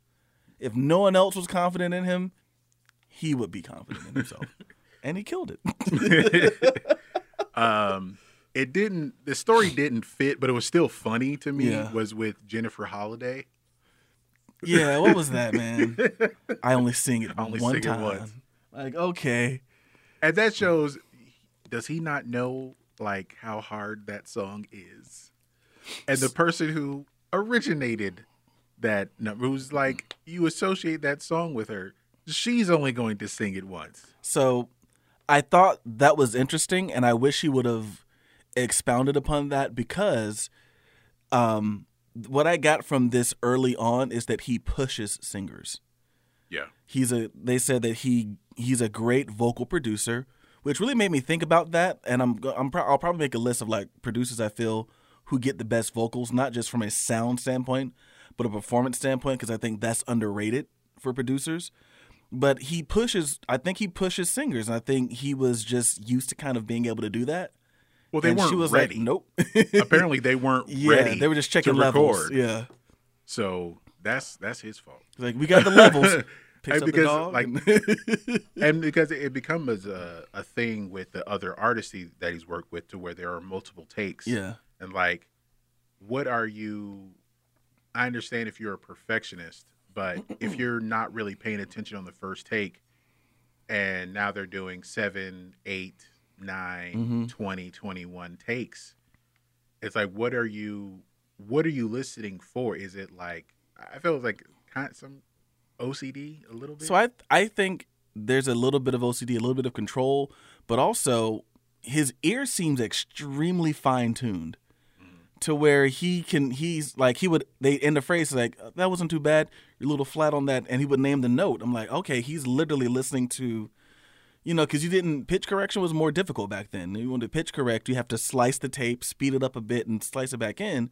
So I think he wanted perfect vocals.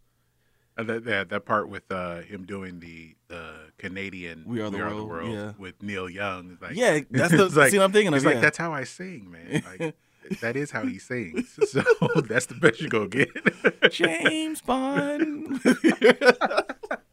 Who was that comedian? Sean Cullen. Okay, yeah, that was Sean. If you ever get a chance, go look that up where he talks about different singers doing Bond themes. And I never got a chance. The Neil Young one was very funny. I like farms. Like that's great. It's just the perfect Neil Young. But yeah, I mean he could just hear it. So, but I thought that was very funny, that scene. He's like, she just walks in with the dog and sings it and picks up the dog and just leaves. And I felt like he probably felt so small in that moment because he talks about later how he's used to having control over everything. He probably felt like, oh damn, like what I do now? I hope that take was good. So after that, he has the run with Earth, Wind, Fire. Doing In the Stone, After the Love Is Gone. Talked about playing that song for Berry Gordy. I thought that was interesting. Yeah. It's like I just walked over to the piano, sat down, and this is what came out. And that's just like, he makes everything sound like a movie. a couple of other times later on in the documentary, makes it sound like, it's a movie. It's like straight out of a movie scene. It's down my last out. Like he just At this point too, I noticed, I was like, this feels very non-linear. Like he's just riffing at this point about things.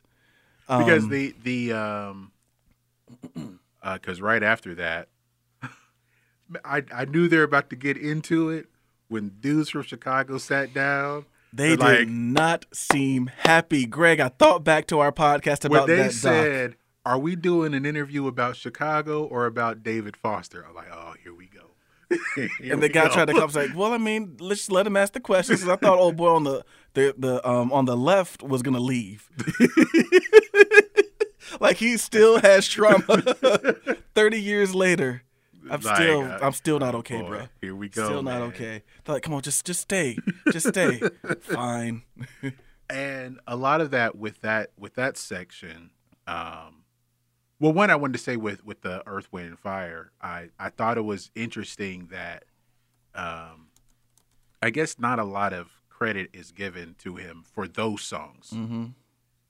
You hear more associated with Celine Dion and Michael Bublé, some of the stuff that's a little more recent.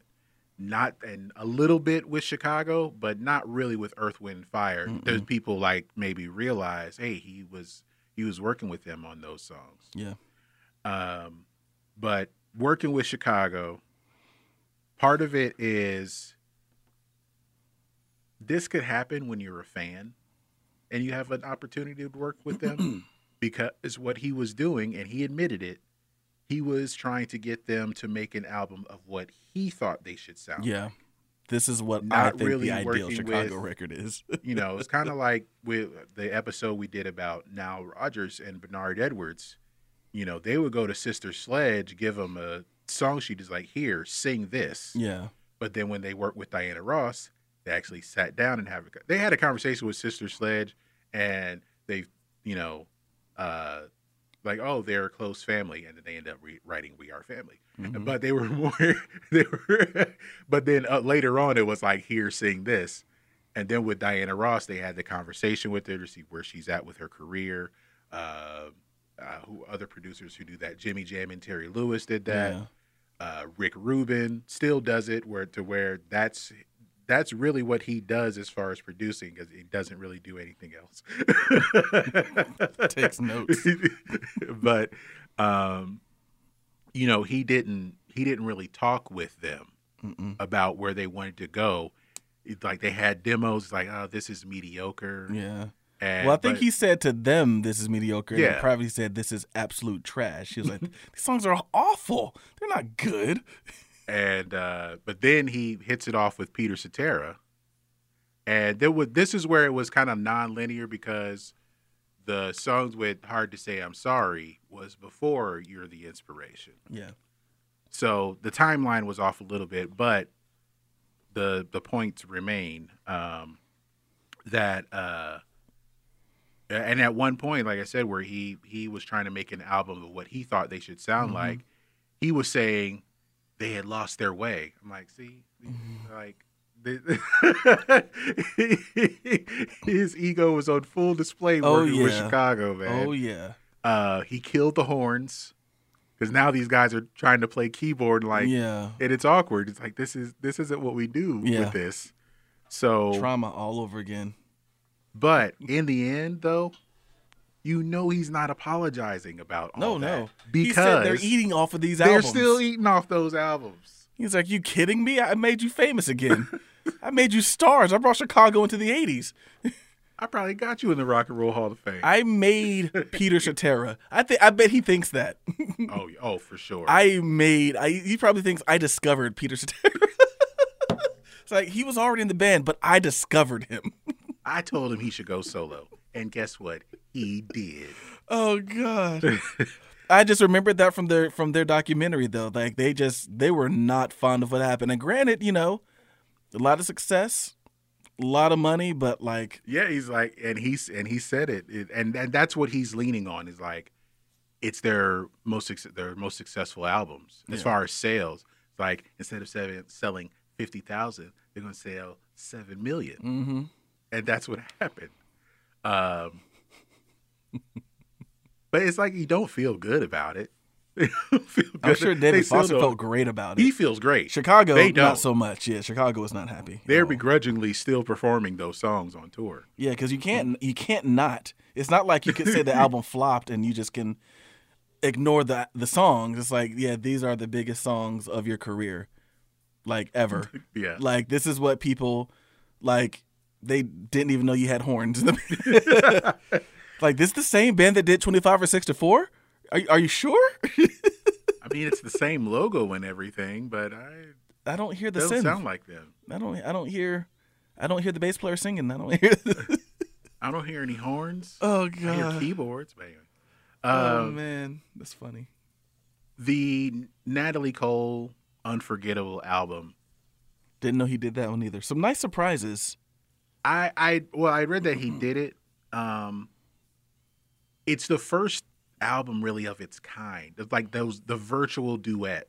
Mm-hmm. It's like such a normal thing now to where, like I probably said this on a couple of episodes, where it seems like every new hip hop album that's coming out, somebody has a song with Juice WRLD, mm-hmm. Or XXX. This is kind of where that started with the virtual duet. And it was put together in a way where, Natalie Cole said it felt like he was singing over my shoulder. That was a beautiful moment. Singing over his shoulder. So, yeah. It was a beautiful moment, but it felt like, in typical David Foster fashion, he was like, I produced the shit out of that song. In all modesty, I killed that too. Like, he just had this, like, this is what she wanted, and I just went in there and I did it, She was like, can you do it? Like, do you know who I am? I'm David Foster. I really feel like there was a moment where he's like, I'm producing the hell out of this. I am David Foster. There is nothing I can't produce. Oh, man. Get out of the way. I got this. And they briefly touched on oh, God. Unbreak My Heart. David Foster and Diane Warren. It just sounds Name a better duo. Absurd. Yeah. That is an absurd combination. It almost sounds like it's unfair. It does.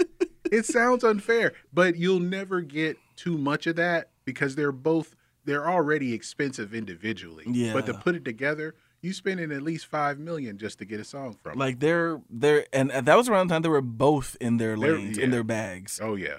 Like they were, Yeah. It was like Shaq over here and Prime Kobe is over here. So They're the second of the three-peat, the second win of the three-peat. We all know they're repeating next year. Yeah, that was definitely an unfair combination. I don't know how much was spent on that to get that song, but man. So of course he had a drug. He didn't do drugs, but he had a drug. That drug was called women. Oh yes.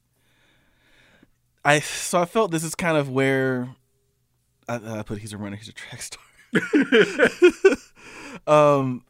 It kind of, I don't want to say it ground to a halt because it felt breakneck until it got there. Yeah. And then he starts just talking about like, I just, when things got hard, I ran. I'm like, yo, it's kind of, you're a bad father. But then they all say he wasn't a bad father. I'm like, but it sounded like just a minute ago he was. Y'all are like living in here with like houses with no heat. Well, you know what? They didn't not say that he was a bad husband. So yeah. He was at least that. Like y'all complaining like we're living in a house with no heat and here he is in Malibu in a mansion. I'm like, that's kind of cold. That's kind of. I want to stay in the mansion in Malibu. Well, you're not my family right now. I'm with them, with them right now. Like that's that's rough. Yeah. I kind of felt bad. And and he talked about how he was working and that he was just working all the time, hardly ever home. Yeah. His single-mindedness got him where he was, where he is. Yeah. His single focus. But the drawback of having that single focus, it will hurt your relationships. It is a single focus and nothing else. It hurts your relationship with your spouse and with your kids. Yeah. So it's interesting enough that one of them became a songwriter herself, one of his daughters. That felt so cold. Like you got one number one, get another one. A bitch won't get another one. Like, thanks, Dad. Not even a congratulations. Yeah. Or, that's exciting. Even if it was like bare minimum congratulations. Yeah, none of that. He's like, what's harder than getting a number one song? Getting two.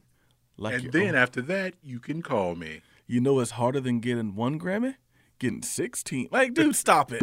Stop it, David. And what did he present? He's like, what's harder than getting one number one hit? Getting 2. And when you get 2, you can call me. So is she writing a song for her father's attention? Basically. When she gets that number 2, you know what's harder than getting 2? Like it's never ending. And when you get 3, call me. He hangs up. He's like, I'm helping her. This is parenting. Oh, God. So we get to The Bodyguard. And I always forget how much involvement he had with this album. Yeah. And how much Kevin Costner actually had involvement with the soundtrack. I didn't know that because I knew he chose the song that she was going to do. Yeah. I did know that much. I think, there was going to be like some kind of cover no matter what, along with the original stuff. But it made it look like Clive saved the soundtrack and the film. So, and I think this is why he gets respect to this day because he has this long track record. I don't think he's as sharp as he used to be, but clearly he knew what he was talking about here. Well, like they said, like no one knows Whitney better than Clive. Yeah, I guess he was the Whitney whisperer. I did not know that they were that close. I didn't know that. That was interesting to find out. So for those who haven't seen the documentary, not like it's like spoilers and stuff's already happened, but basically, for the soundtrack, Whitney was going to do the song "What Becomes of the Broken Hearted," originally done by Jimmy Ruffin. They didn't particularly like the song because there wasn't a lot to it, and so David Foster, being a little extra, he wanted something bigger. And then Kevin Costner comes back with "I Will Always Love You," written by Dolly Parton. David Foster just happens to have her number.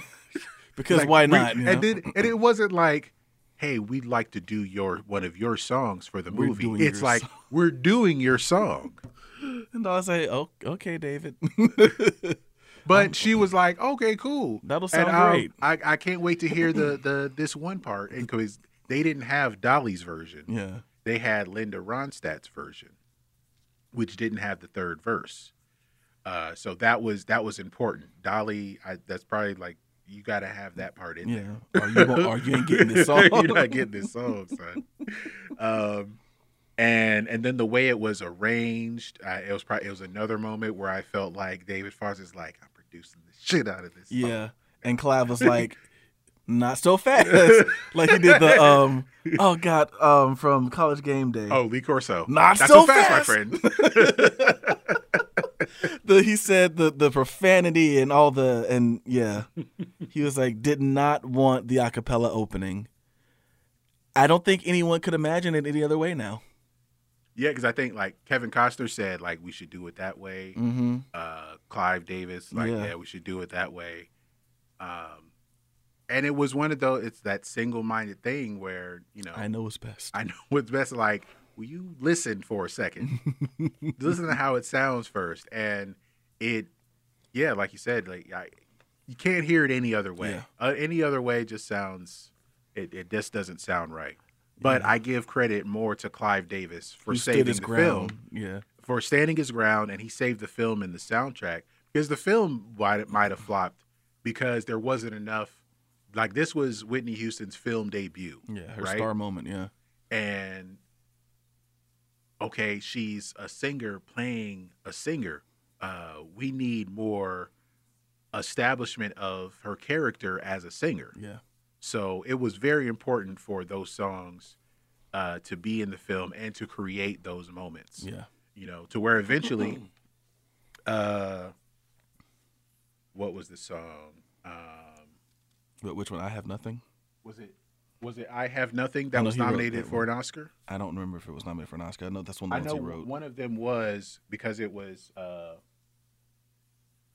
Babyface was also on the song, but then he wasn't credited as a writer, so he wasn't part of the nomination.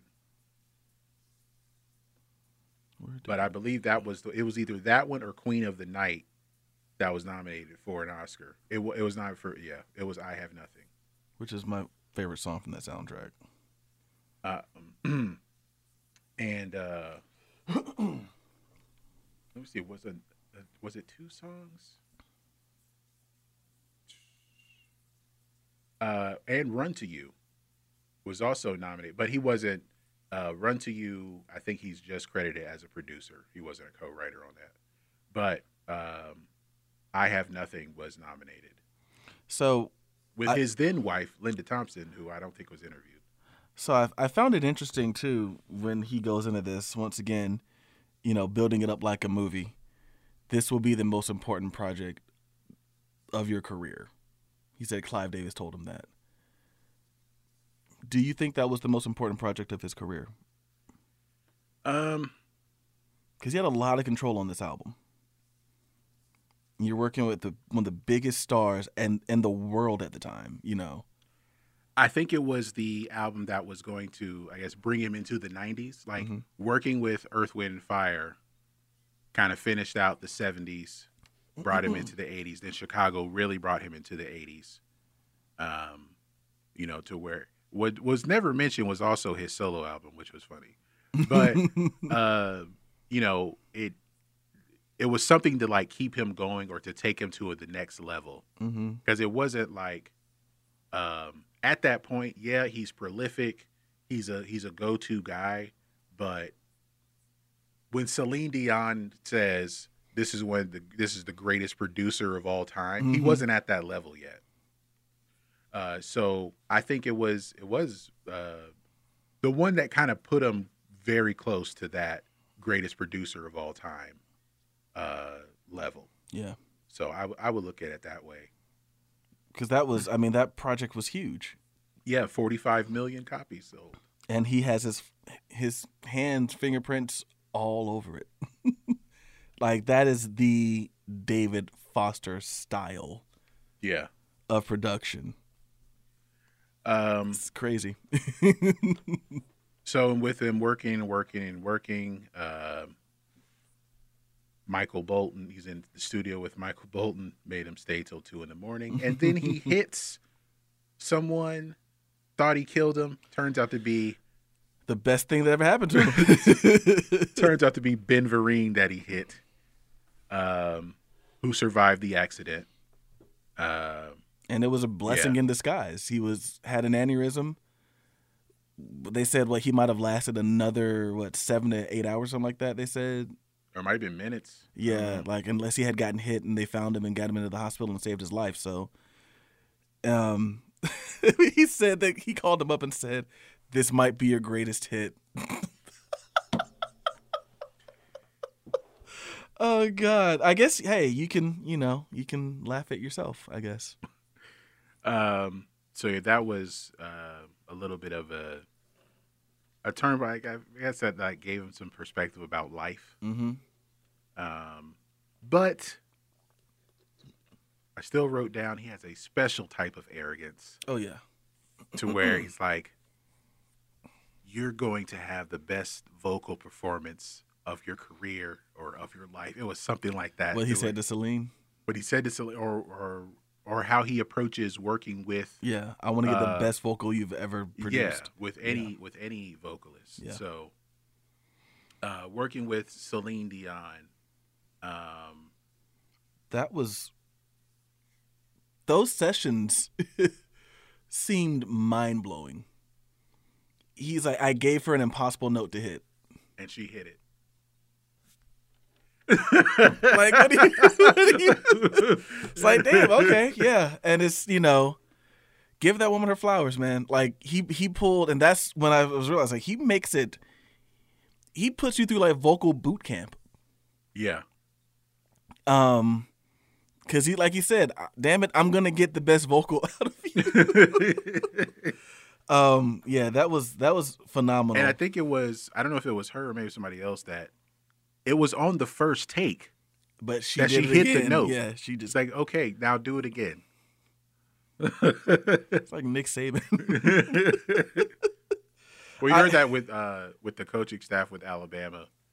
I can't remember which player said it, but after one of the national championships they won, one of the players was around the coaches. They enjoy the championship for 24 hours, and then it's back to work. ABC, always be recruiting.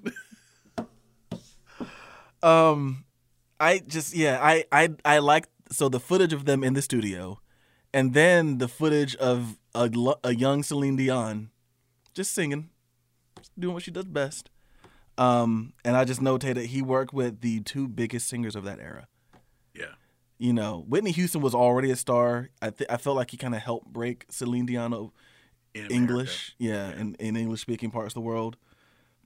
That's got to be, at that point, how do you not have an ego? Because, even though you didn't break Whitney Houston as a star, you gave her biggest songs. You produced her biggest album, her biggest works. She was big. I made her bigger. I imagine that's how he'd say it. So after that, I said, the extra takes, does he have OCD?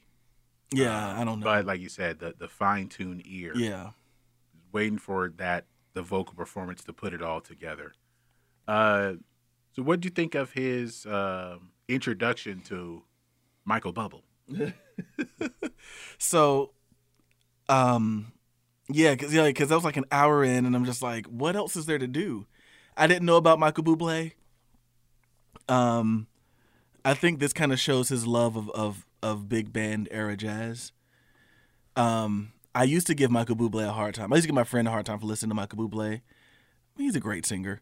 But it's just he just keeps finding these powerhouse vocalists, goes to a wedding, which is you got to think back before Michael Bublé broke. That was kind of really the only place you'd see a singer like that. Yeah. Is at a wedding. And it's just he just realized as a singer with that style and that style of music, he knew that he was working at a disadvantage. But somehow David Foster just believed him in anyway.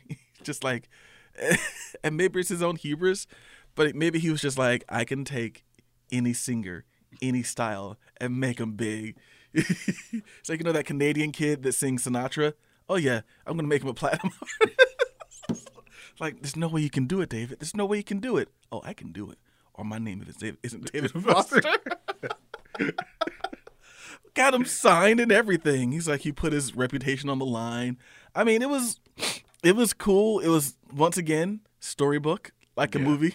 He said that's how he heard Celine Dion sing.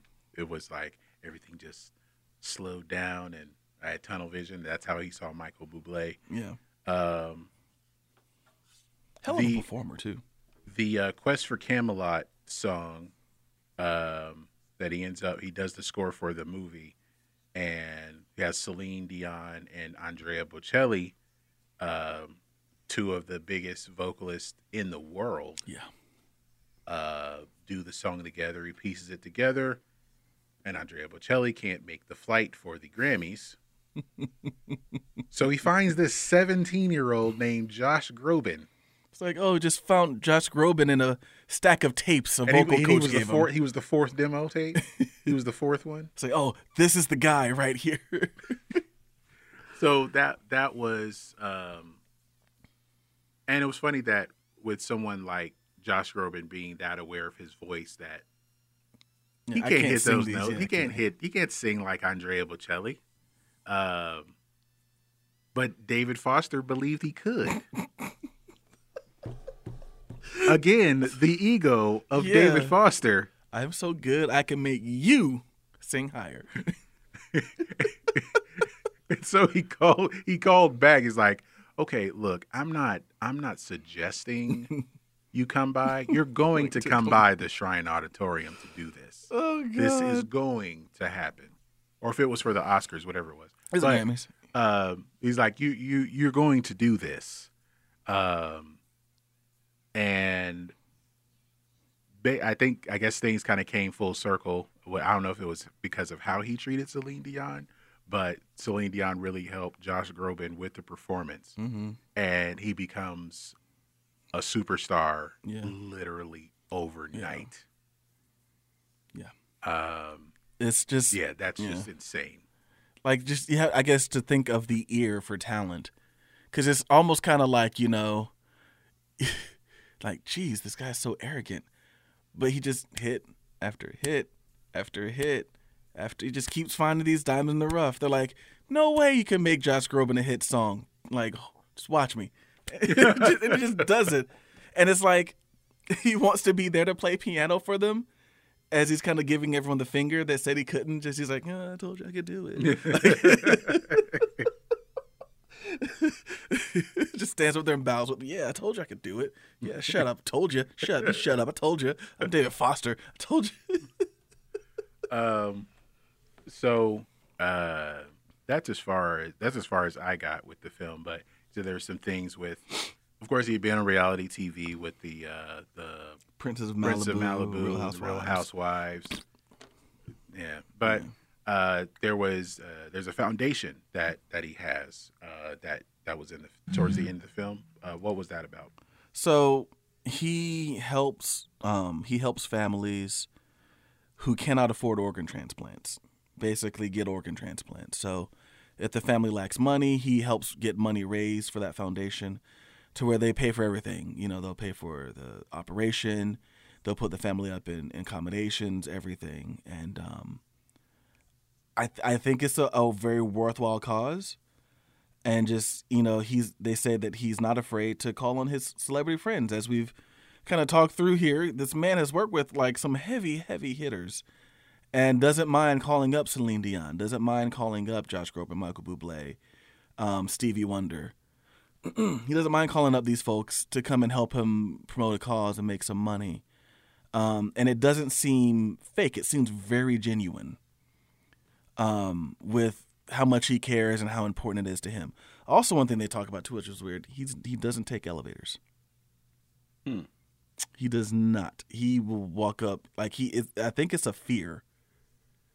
He says he estimates he's walked 3 million stairs. In the very beginning, because he talked about, like, this is the first time I've been to New York and I kind of don't want to be here. Mm-hmm. And I think he said, I think it's the claustrophobia in all the buildings. So it may be a claustrophobic thing. I didn't pick up on with that. The elevators. Yeah, he don't take them. He walked up the stairs. I thought that was interesting. But no, he helps a lot of people. I thought it was awesome. I won't say I loved this documentary. Let me say that first. But I was disappointed at some of what was left out. But then I also thought, this was an hour and 48-minute documentary. This is a pretty hefty one. If you're putting in more, you probably cross the 2-hour mark easily. Yeah, because there were some moments that didn't talk about, like in his, I guess, the disco era. Mm-hmm. He co-wrote "Got to Be Real" by Cheryl Lynn. Yeah. So they throw that in there, like towards the end, the music, and I was like, oh shit, he wrote this. Like he co-wrote "It's the Falling in Love" by Michael Jackson from Off the Wall. Mm-hmm.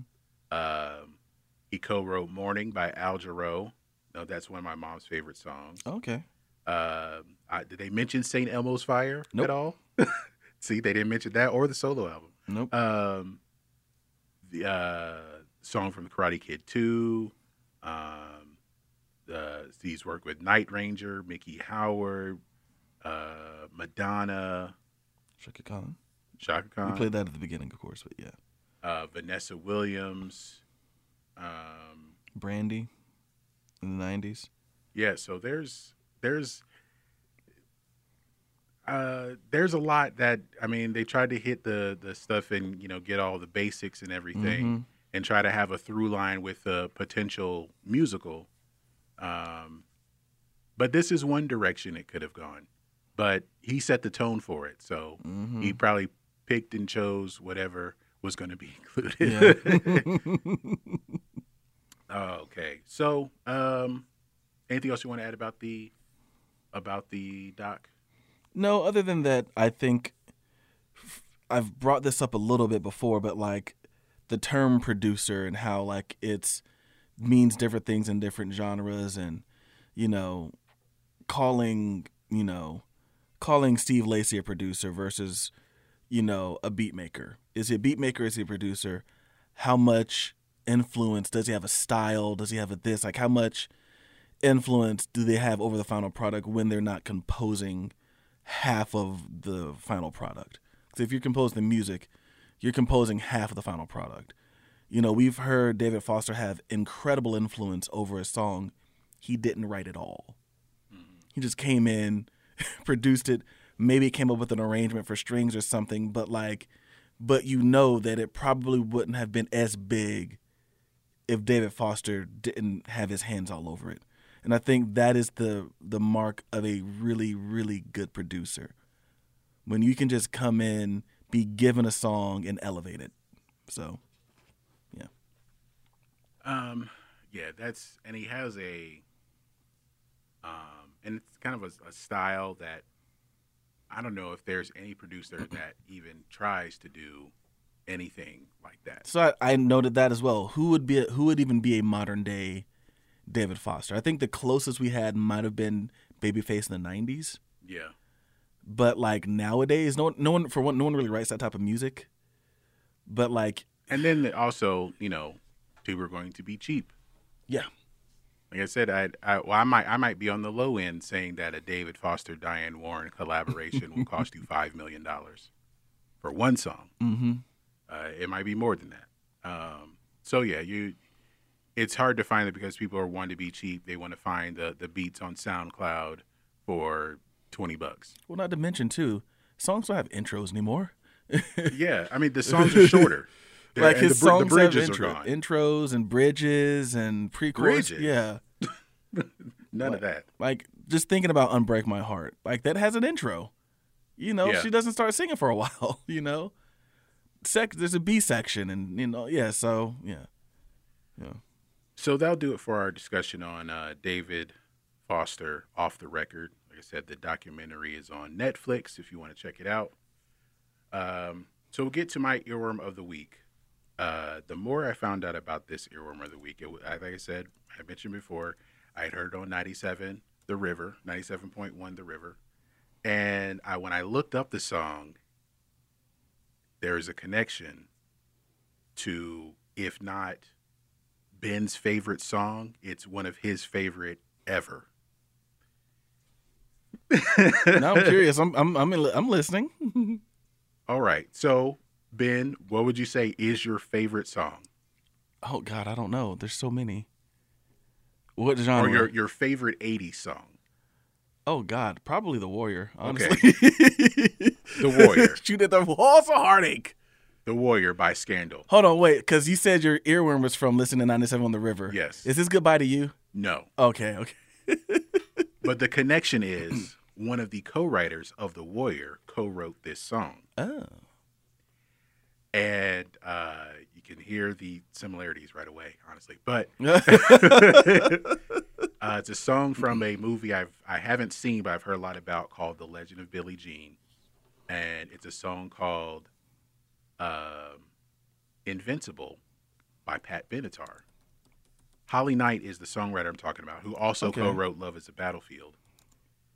But when I heard this song, like I thought of The Warrior. The Warrior. It has some similarities to the song. I was like, I think Ben would get a kick out of this when he hears it. So let me cue it up here. This is Invincible by Pat Benatar, and we'll be right back.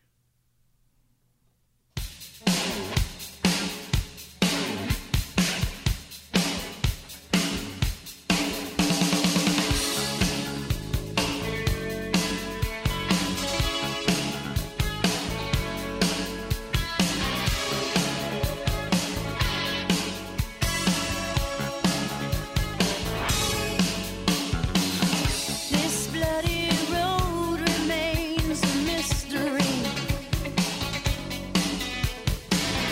This sudden darkness fills the air.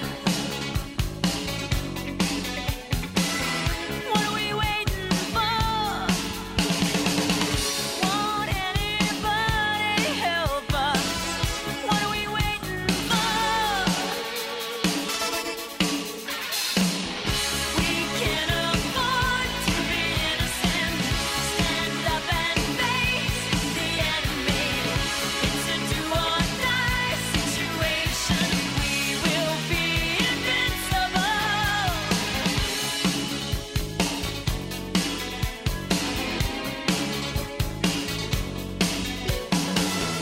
This shattered dream you cannot justify.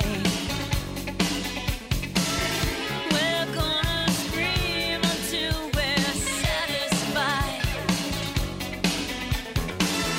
What are we running for? We've got the right to be angry. What are we running for? When there's nowhere we can run to anymore. We can't afford to be innocent. Stand up and face the enemy. It's a do or die situation. We will be invincible. And with the power of conviction, there is no sacrifice. It's a do or die situation. We will be invincible.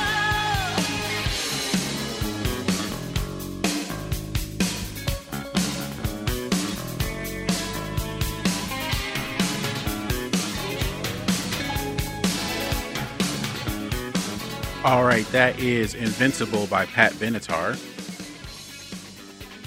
I didn't know that was in a movie soundtrack. From the album Seven the Hard Way, or the soundtrack for The Legend of Billie Jean. I read the plot for, like, kind of the synopsis of The Legend of Billie Jean. I'm like, that movie sounds kind of dumb. But it's an 80s movie, so who cares? Let me see this. Yeah, that sounds pretty stupid. So you can find that on our BTTYHT Earworms of the Week playlist. So that'll bring us to the end of this episode. Yeah. Now, Ben, would you like to end this episode with the song that you and Kendra danced to for your first dance at your wedding, or would you like to do something else? Yeah, let's end with that one. That was put me on the spot here. Oh no! Yeah, No. I know it's a Celine Dion song. I just never remember which one it is. For all those times, yeah. What's the name of that song? Because you love me. Okay, yeah. I can never remember. I know the song. I just can never remember titles. But yeah. All right. I tried to help him, Kendra. Because you love me. So we'll end this episode with oh God. Oh God. All right. So thank you everyone for listening. Start writing that in my hand. And we'll talk to you very, very soon. Peace. Peace. Joy you brought to my life, for all the wrong that you made right, for every dream you made